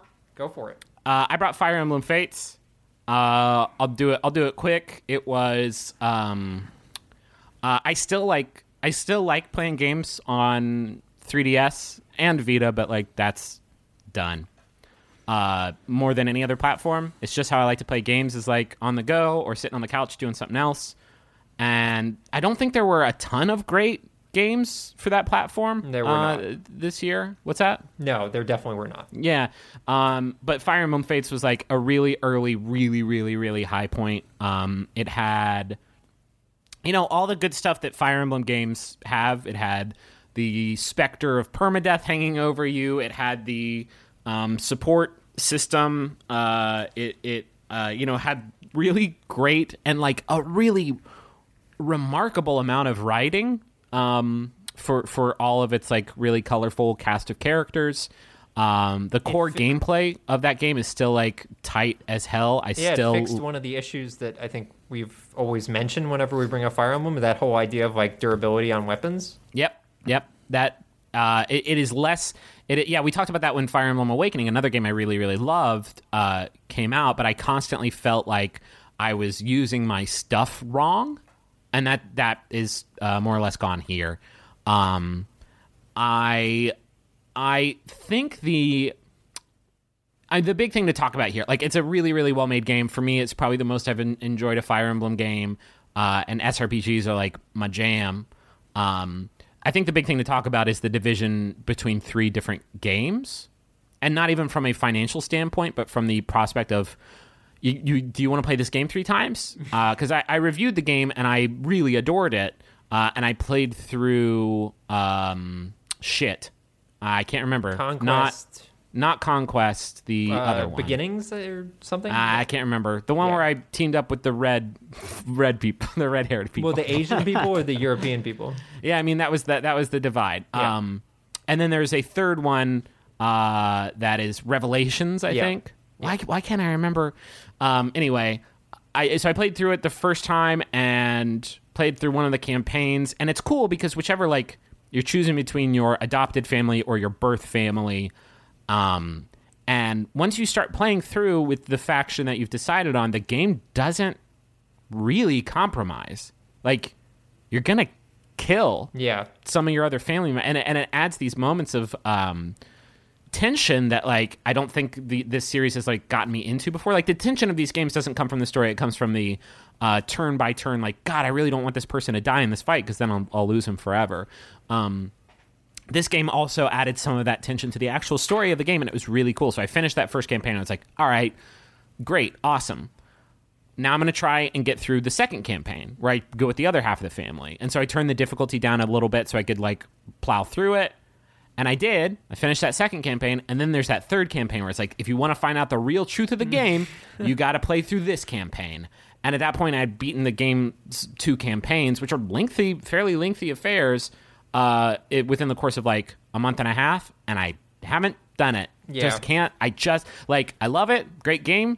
I don't want to beat it 3 fucking times. And that's not even taking in the like price idea of it, which I'm not too turned off by because it's not like this is the differences are pretty stark between the different versions of the game. It's not just like Sun and Moon where it's like, oh, it's different times of day and there's different Pokemon. Like, it's a different story. The missions have different mechanics. There's a lot of different stuff. There's different classes.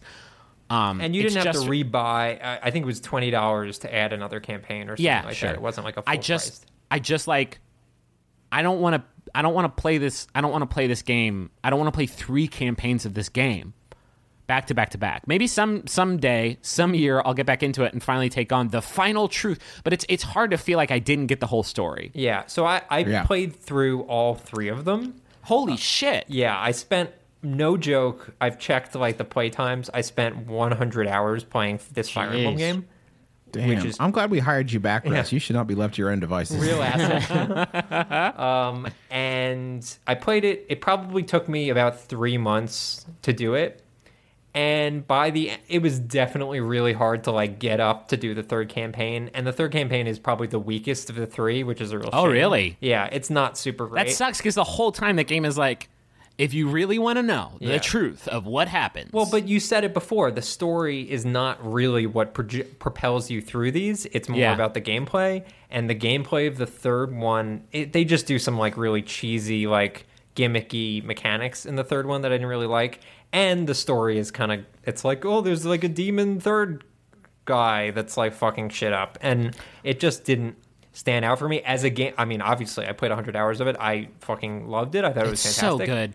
I want to point out one thing in the game that like almost got it, almost made it. And if it had made it, I'd still be playing this game today. It had this castle system where you could customize and upgrade different parts of this castle, and then you could invite other players in. It was a asynchronous multiplayer mode where like other people could try to raid your castle, and so you'd set up. Yeah, it was defenses. sort of like Clash of Clans. Kind of, yeah. And it was almost deep enough. If it had been just a little bit deeper, if there were more layers of customization, I feel like it was not that hard to break through an enemy's line and like conquer their castle. It was so close to being this like really polished, really cool asynchronous multiplayer mode with rewards that carried over into the full game, like so close. And if they're talking about doing this, the iOS versions of this in Animal Crossing, both of which will be terrible, but like if it was just that, but a little bit more refined, like a Clash of Clans Fire Emblem game, that would be fucking incredible. And this game laid the groundwork for that, and I'm really hopeful that they do more with it, because a asynchronous multiplayer Fire Emblem game is like, ooh boy, it could be something really spectacular. The other thing I want to mention is tonally, and this is sort of true for most Fire Emblem games, but this one in particular, it's a very sweet game. Like the way it's written, the characters are like very sweet, insofar as like they're very kind and like kind of thoughtful to each other. Yeah. And there's one like side story in particular that involves like one of your kids from another realm, whatever, neither here nor there, but like he for his own reasons likes wearing women's clothes, and the whole storyline starts out with like his brutish like knight of a father is like, what the fuck's he doing, like, you know, he's disrespectful and whatever. And by the end of the storyline, it's like, well, I accept him for who he is. And that's like a really weird, sweet, nice moral that actually carries through to almost all the storylines in the game. So I really like that. Who else has stuff? I mean, everybody does. Juice, you want to do yours? Yeah. Mine is Quadrilateral Cowboy. I'm noticing this year I'm really clinging to, in a year that was like full of a lot of games that I thought were really well executed, but not particularly like fresh or fascinating.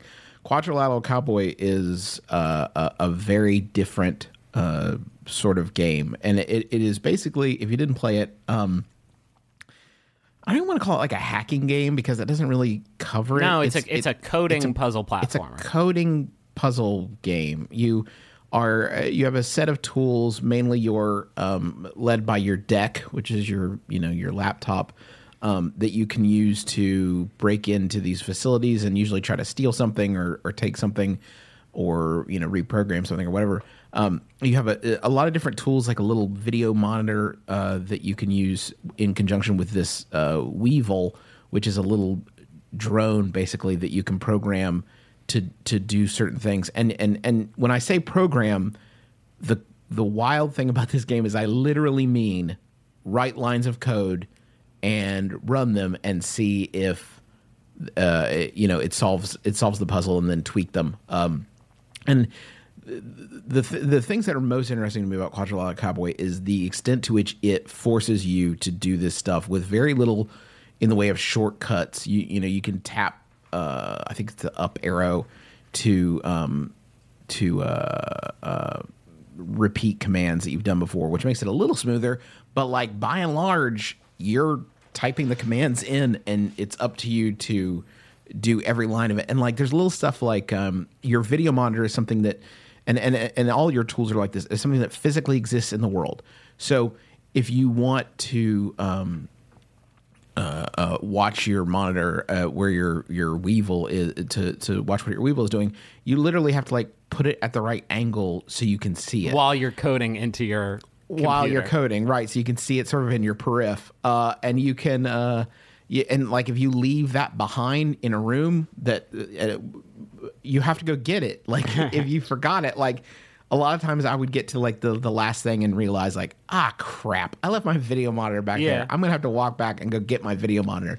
And while it should seem like an annoyance, the really interesting thing about Quadrilateral Cowboy is it makes you do these things so many times that by the end of it, I really felt like I was doing it. Like I really felt like I was writing lines of code without referring to like the instructions or whatever. I was just like, I had these lines of code in my head and I was just pounding them out. And it is such a cool experience, and it takes a little while to get there, but like it's so smart in the way that it makes this world seem very real and tactile, and it really made me feel a way that I haven't with other games. And it's a feeling of like really well-earned expertise. Expertise in a game that like shouldn't have worked. I mean, like we talk about No Man's Sky sort of like calling a shot and saying like, I don't know, maybe this will be fun.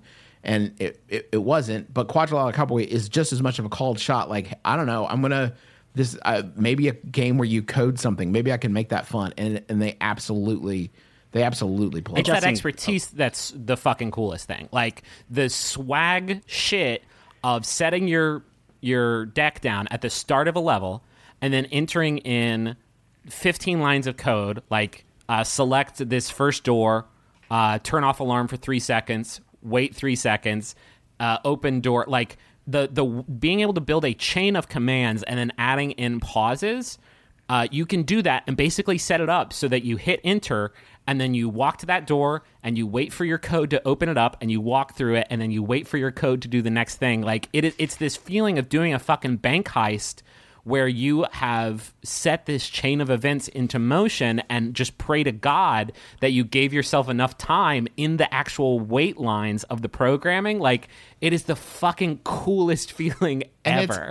It's even fun when you fail, because it's like every time that I fuck something up, a lot of times I would like, okay, yeah, that's on. I did forget to program that door to reopen, so I guess I am just stuck here. All right, that's on me. That's my fault. I guess I did program that gun backwards. All right, guess I put it upside down. Like, there's a lot of it's got a sense of silliness that is and fun of experimentation that I think is really worthwhile.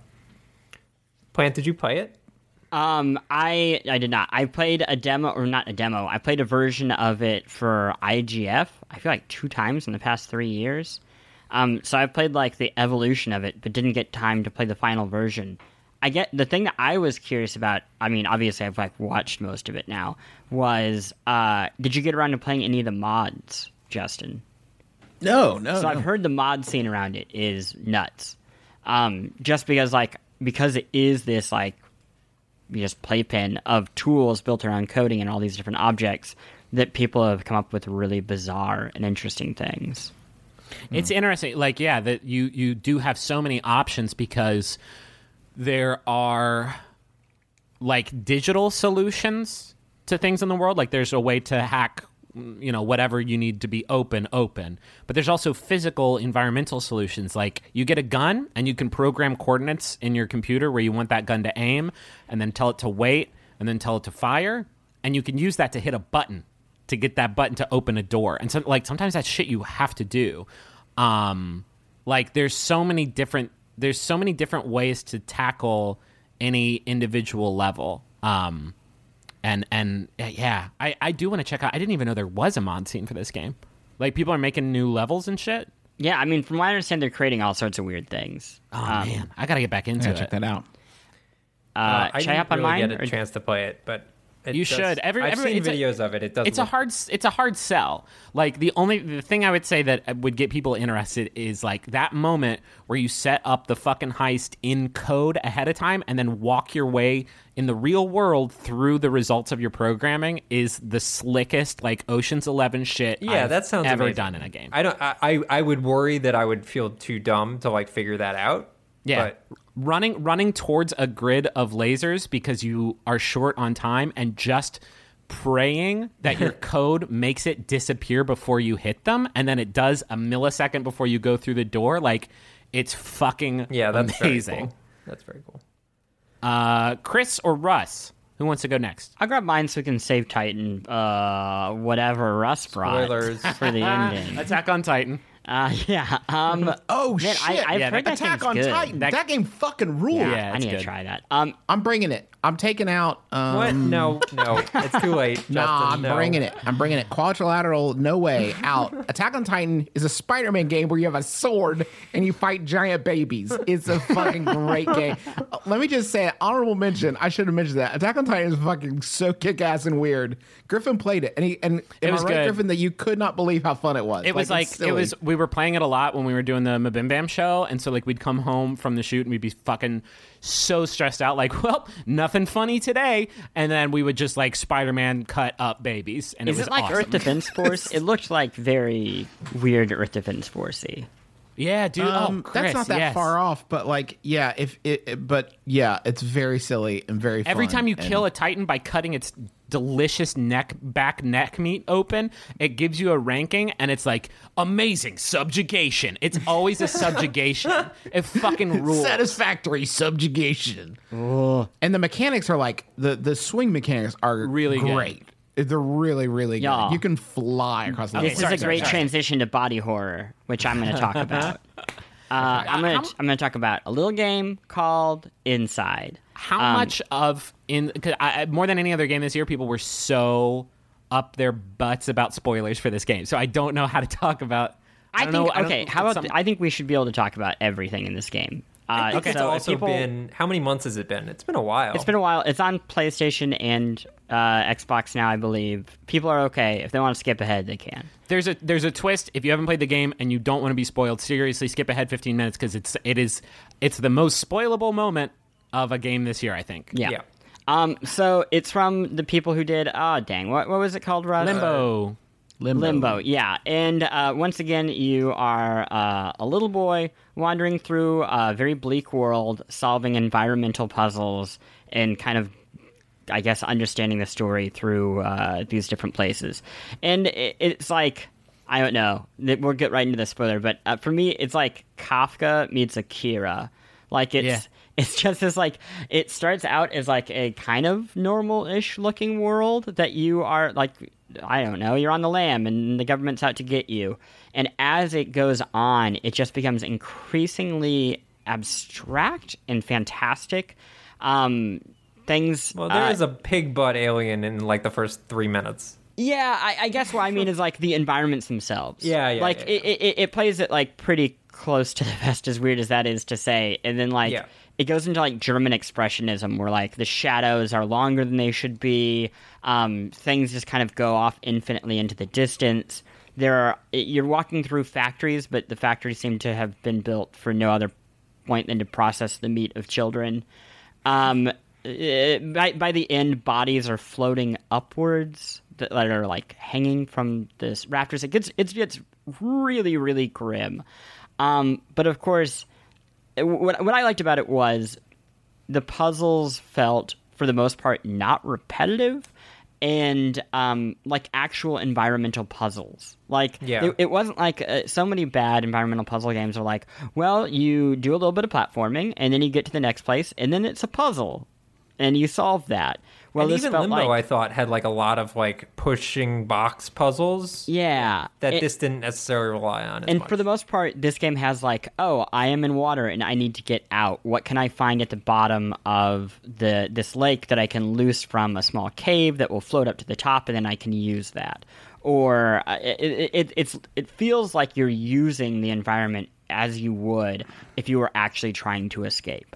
Yeah. Versus like, oh, well, a giant puzzle designer decided that he would interrupt a normal world with 10 more puzzles. But the ending is so good.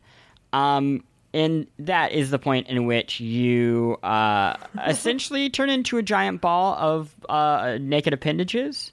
You're a body ball. You're a body ball. You're a ball. Justin, did you play the game?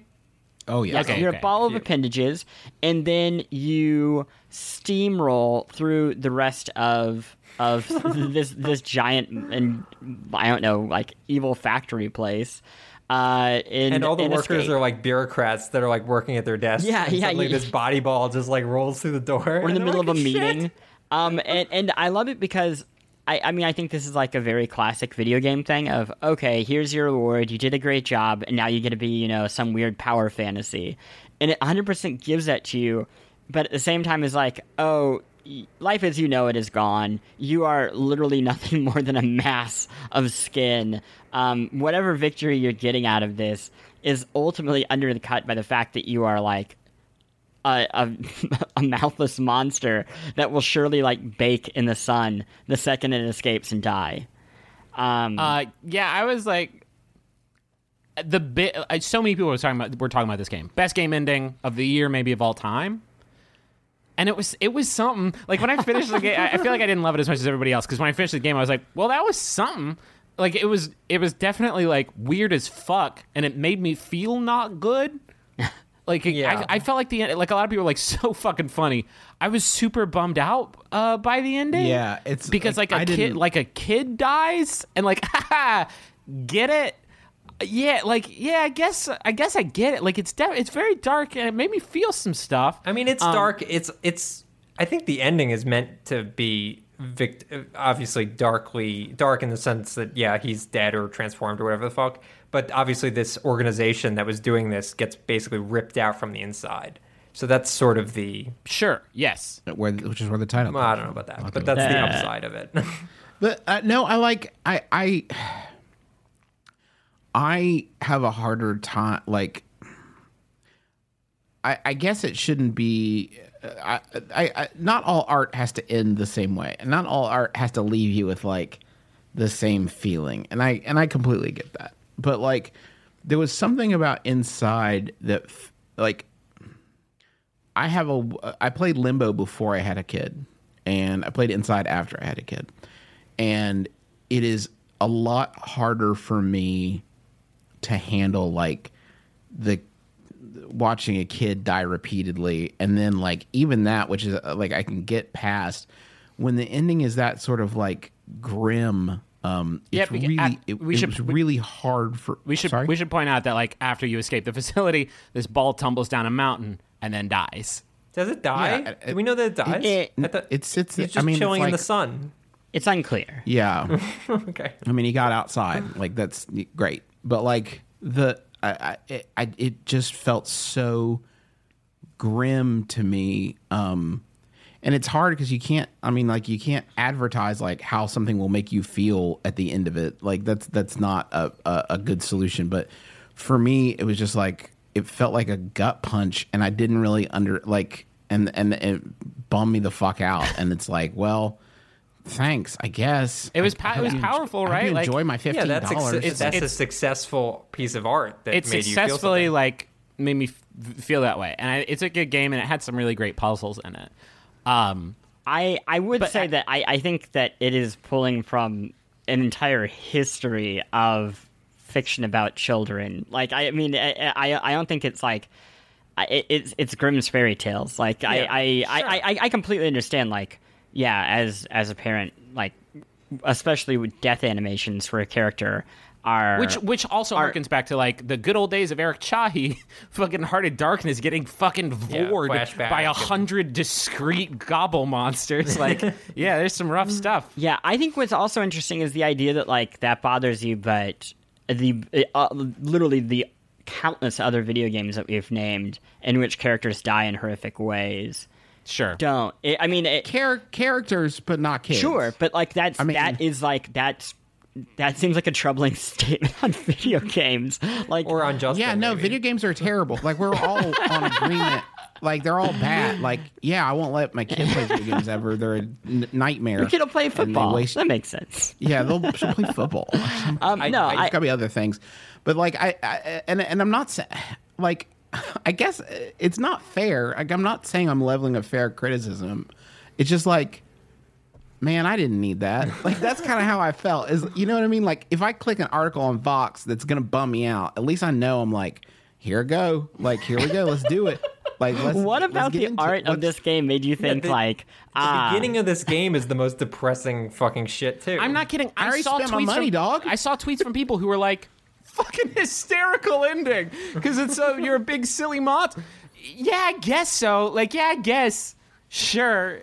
I mean, it is, but don't get me wrong. I think it is funny, intentionally funny in a few moments. So there's one moment where like the guy is pressed up against the glass and you like mow through him and crush him on the ground.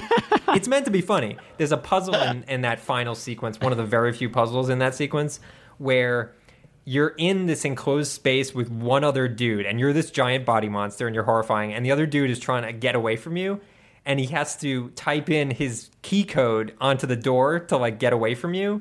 But if you get too close from him, he'll run into a corner and you can't. So you need to wait for him to like type in his key code before running over him. Like, that's meant to be funny. It's fucked up. There's no question it's fucked up. But it was meant to also be like, look at how fucking outlandish this is. Yeah, sure. So I wouldn't want to take that away from them. Yeah, I mean, I completely understand where you're coming from, Justin. I think for the reasons you didn't enjoy it are the reasons that I found it worthwhile, because I feel like there is a homogeneity.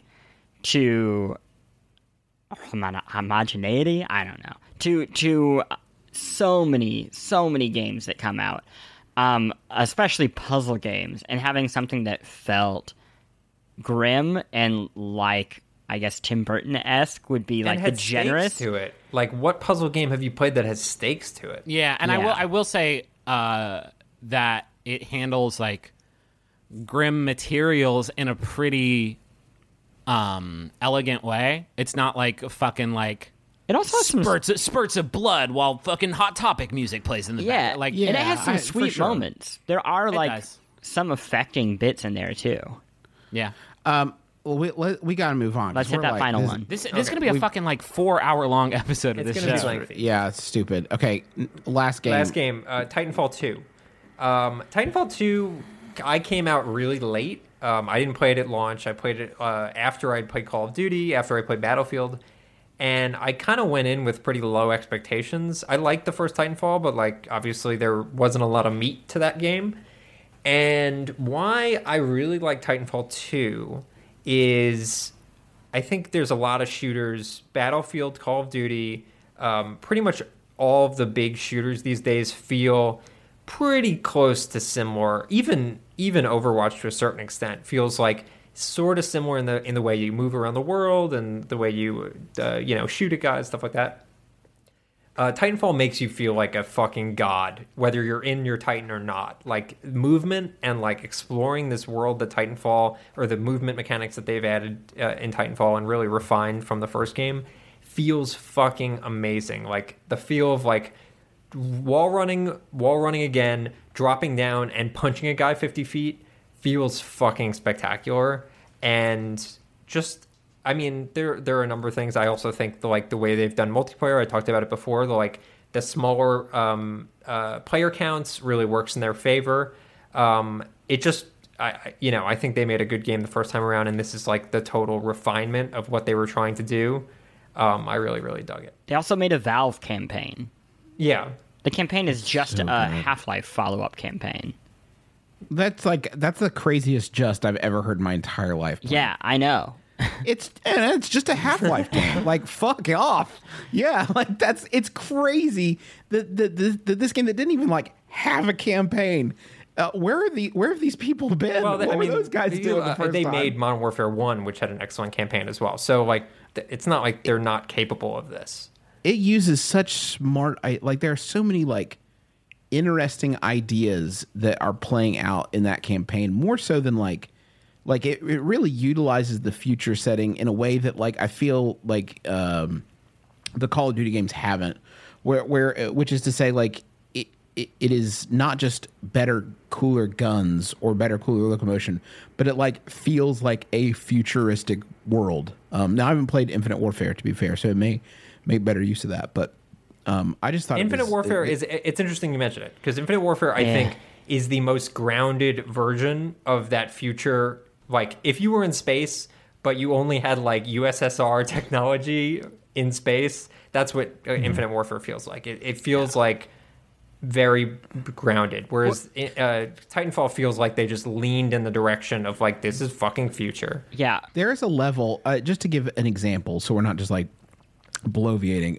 There's a lot of really interesting ideas, but there's a level where you're in basically a place where houses are being fabricated, and it's an assembly line where like the floor is being put on and the furniture is being put on, and these things are being constructed around you, and you're making your way through this facility, and you are like for example, you'll be standing on the floor of a half-finished house, and then the house has to turn on its side so they can attach another part, and you're turning with it.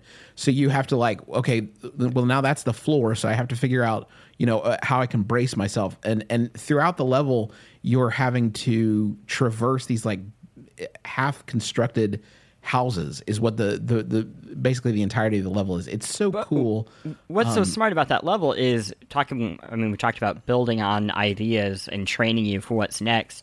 It starts out with a tiny room, and then it's a house, and by the end of that level, you are on entire blocks of a neighborhood that are being turned vertical. So like you're literally climbing a block of a neighborhood as if it was aiming directly up, and having to reorient yourself and use the wall run against what is essentially the ground.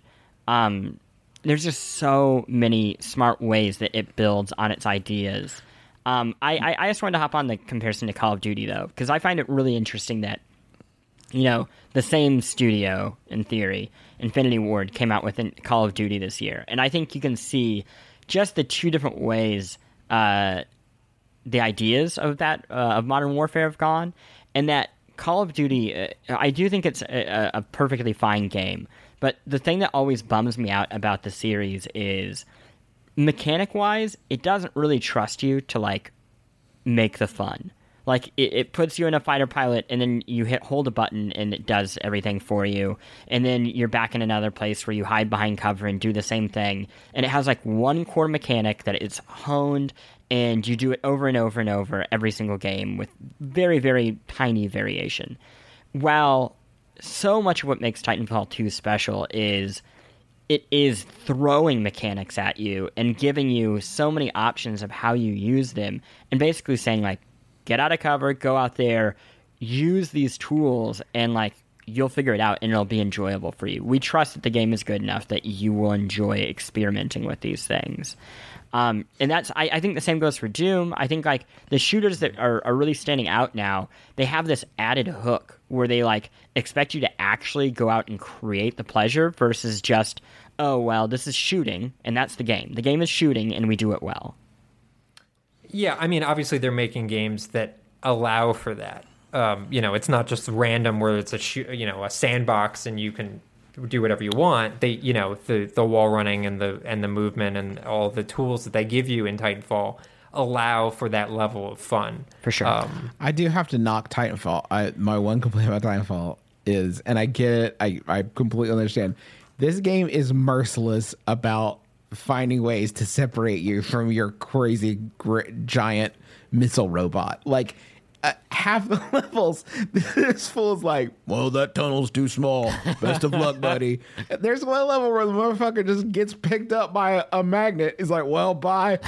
It's in the house fabrication level. This big crane's like, hey, it's got me in this crane. I don't know what to do. Your arms are missiles. Like, just get out. Like, don't make me come for you, dog. I only just got Dishonored, a Titanfall 2 a couple days ago, and so I'm just now playing it, and I just finished Dishonored 2 last night, and it is the most refreshing. I got the no kill trophy in Dishonored 2. I was all psyched. It is the most refreshing opposite of that game, where it's like, yahoo! I'm on a fucking bullet you're a roller fucking coaster. superhero, and that's the thing. Is like you're not a slow. And I love Dishonored, and I love that pace of that game too. But yeah, totally as a palate cleanser. 100%. Yeah, man, I'm excited to go back and play Dishonored 2 again though, and just create crazy murder traps, deception style murder houses. Y'all, let's do this vote. Man. Let's vote. Oh boy, this is actually a tough round.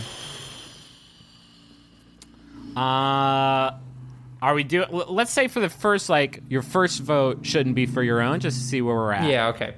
And I would vote inside. I would vote. Shit. I don't know. I feel like I should abstain this round just because I haven't played that much Titanfall 2 and I really like what I've played. But I think if I'm not voting for Fire Emblem, I'd do Quadrilateral Cowboy. I'm doing Titanfall 2. I'd vote Titanfall 2 if I wasn't voting. I'm okay with that pick. Yeah, I'm cool with Cowboy. Titanfall 2. So just looking at the top 4 here, it looks like Russ got 2 and I got 2. So yeah, but Justin and Chris try a little bit harder next year. Maybe To just be fair, you don't even need to be a in lot the of that finale. was a result of me. You guys jumped on it quicker than I did. So maybe some of the 4 I brought weren't my 4 favorite games also, of the year, I will say that the game that may very well win this was a game that I gave you, Griffin. Oh, It was well, my we'll see original about that. pick. I don't usually. I think we usually do another round where we're not going to do that. I think we should just do it from these top 4 and have this be the finals. Let's see where votes are. So just as a reminder of what the top 4 are. So round 1 winner was Overwatch. Round 2 winner was Stardew Valley. Round 3 was The Witness, and round 4 was Titanfall. Damn, that's a good man. You know list. what? It was a good fucking year. I'd be proud for any of these to win. I don't want to undercut this, but I think we can probably take a shortcut here. Okay. And just and this is not my favorite game of the year, but it's looking at a consensus. Probably Overwatch, right? That's the Something that we're all going to be able to get on board. That's I'm the gonna obvious say choice. this. Is it the Besties choice though? That's the that's the thing. That's the Here's what I'm gonna Polygon say game of the about year. Overwatch. Of the games that are on this list, Overwatch is not the most fun I've had this year playing a game. Just isn't. I'd agree. I've had more fun with Titanfall 2. I will also say my personal game of the year, I said this earlier on, is Stardew Valley, and that is in this list. So I would be disingenuous if I said my pick was anything else. So let's vote. What is your pick out of these 4? Let's go around and see where we're at after that. Mine is Stardew Valley. I'm Stardew Valley. Mine's The Witness. What? You purposely just torpedoed it. You're gonna give it to Stardew Valley. I just Stardew Valley didn't hit with me, and I like Titanfall 2 a lot, so probably Titanfall 2. What the fuck just happened? he figured out the math I never on said it. no. I didn't think Overwatch is not my favorite of the 4. I'm just saying I didn't really like Stardew Valley that much, and Plant didn't play a ton of it. The Witness barely scraped by in its round. Titanfall 2, Griffin hasn't played. No, forget its round success. Just go by you. Yeah, Like, this is Also, you. This is I'm the Plant. list. Plant, you I'm played. saying that like I'm saying that because it's like apparently there aren't super strong feelings about But it. don't worry about everybody What- else. Just say what your vote is. Yeah, what's your fucking? Don't think about. We're already in the I'm fucking 36. electioneering. I don't like anything that much. Okay, I'm fine with whatever. I just want to move on with my life. Justin, Gary Johnson. Of these four, what was your favorite of these four? What did you like? What did you like? But what will be next year when you think back on 2016? Which of these four games will you think back Witness. on the most fondly? Okay. The Witness. And Russ. Probably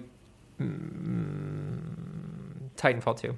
Okay, so it looks like Stardew Valley with 2 votes is the winner this year. Thank you Although, all wait, for let listening me to the just say Besties. one thing before we lock it in. Uh-huh. There is I would something to be swap to said Titanfall for 2. letting Titanfall 2 win because Arthur gave it a 7. I would prefer Titanfall 2. I mean, if we're narrowing it down to 2 options, You did already I vote would for the switch to Witness. Yeah, but could we give it to It's The not a Last of vote. Us? It's not an up and down vote. I would switch to Titanfall 2. Okay, it's 2v2, Stardew Valley, Titanfall 2. Does anyone want to change their votes? No. No. Justin? Plant, you played 2 like No. you said that you He said he bailed on played Stardew Valley. two seasons of Stardew Valley is like a good 30 hours. That's a long ass time. Okay. Justin, you don't want to change your vote? No, I don't want to change my vote. And I don't want to change my vote, so there's really only one. No, God, solution. Russ, I swear to God, I'll hang up on the fucking Slack call. That would We're only not be doing a this tie. again. We're gonna sit here for 5 minutes and we're gonna talk this through until we fucking figure it out like 4 adults.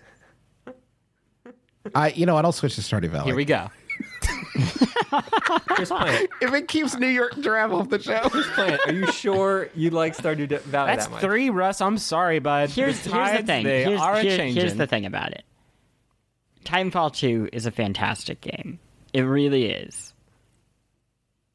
But what if I didn't give the award to it? Whew, that's a good. Here's Good what I'll say. argument. Seriously, all seriousness.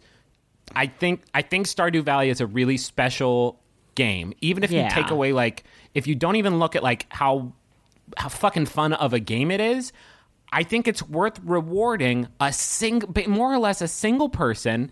Although I recognize that's not how games got made. There are other people involved, but this a person who looked at a genre and said, "Well, this genre has gotten worse and worse for the past decade." Yeah. And then almost single-handedly fucking made the best version of that game like ever made. So your vote is Here's for the the thing. Witness. You're voting for the Witness. Is that what you're saying? I was about to say, like, come on. Also, like, if we're going to give that big Besties bump, that Stardew Valley would stand to benefit, but I'm actually looking over the sales, and I realized that Titanfall 2 Titanfall could 2 use would it, too. actually use it.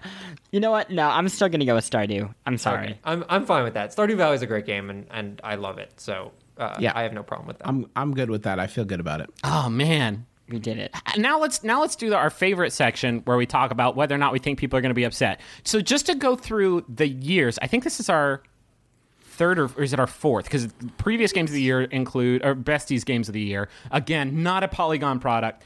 Zelda is won one Zelda, Link Between Worlds. Yeah, beat out. Dishonored 1, right? Dishonored 1. Oh wow. Was there another one? What was last year? I'm gonna Google Besties game of the year. The winner of last year was. I think it was decided by the fucking New York Giraffe. So I think it was too. we don't even decide it. We didn't even decide it. We didn't even mention what the game of the year was. I have to listen to the fucking episode. Hold on. Where would we have put it? Like, we're going to write a recap post of our own that seems fucking like a big podcast? spoiler. I hope someone is hearing this. I don't know. Wow. We're just gonna hear Griffin getting angry at New York Giraffe. Replay, like Undertale, yeah, Well, here's me fucking talking about Undertale. no. That ain't it. absolutely. Bloodborne, Oh, Bloodborne. Was it Bloodborne? I think it was Bloodborne. and then I think that sounds right. Because you kind of put us in a hostage scenario between Undertale and Bloodborne.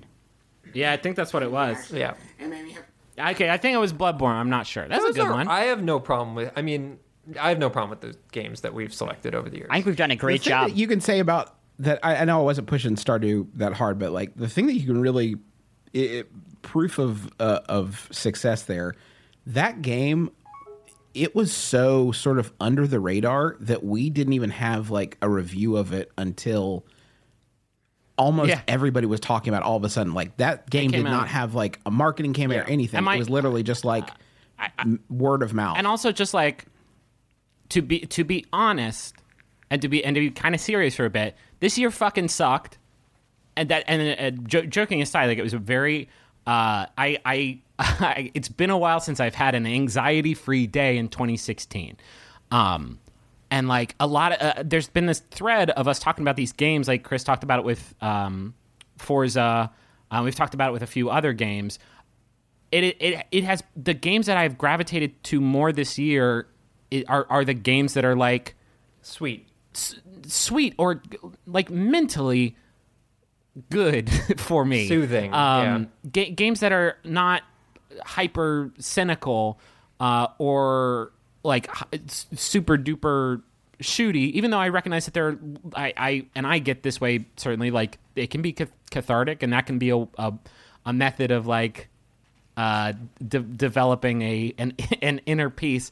And I kind of love the idea of like the most chill ass game, the game that I would actually like dive into when I'm feeling hyphy. I like the idea of that winning the game, winning our award for this fucking miserable year. Yeah.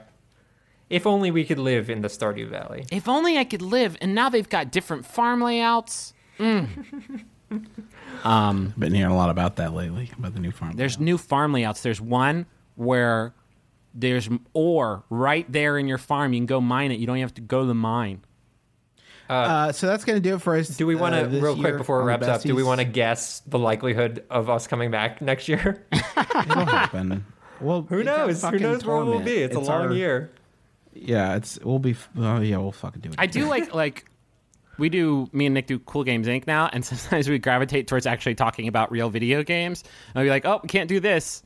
It is actually it is nice to like sit down and fucking talk about this stuff. Let's start doing this every week. No, God, no, please. I think people would really enjoy that. I'll edit it. It'll be fine. I think we would really groove on it. I don't think you can even say that, Juice. If Plant, do you want to keep doing, like, you don't work for Polygon anymore, but like you want to keep just doing this show though? You want to just do it every week? You're going to wake up tomorrow with the biggest regret hangover. Yeah, but like, think about that. Listen. Wouldn't you just want to do it again? Listen. We don't have to get Grant's permission. We just do it. that is a good point. Listen. No. Audience, we'll see you when we see you. Who knows? In December of 2017, that is when we'll see you. Yeah, anyway, so that's going to do it for this year on the Besties. Sorry we didn't talk about fashion or sports that much this time, but that's the end of the show. I would tell you to like and subscribe. I don't even know if we have an RSS feed, and I don't really give a shit. Yeah, I don't know if you those two things are even things you can do. This is an annual Christmas gift that we give to you, our beloved, and I guess, holiday time gift for all your celebrations, your Thanksgivings or what have you. So I hope you enjoyed it, and that's going to do it for us. Make sure to join us again next year. Why do you sound so sad? Because shouldn't the world's best friends pick the world's best games? Yeah.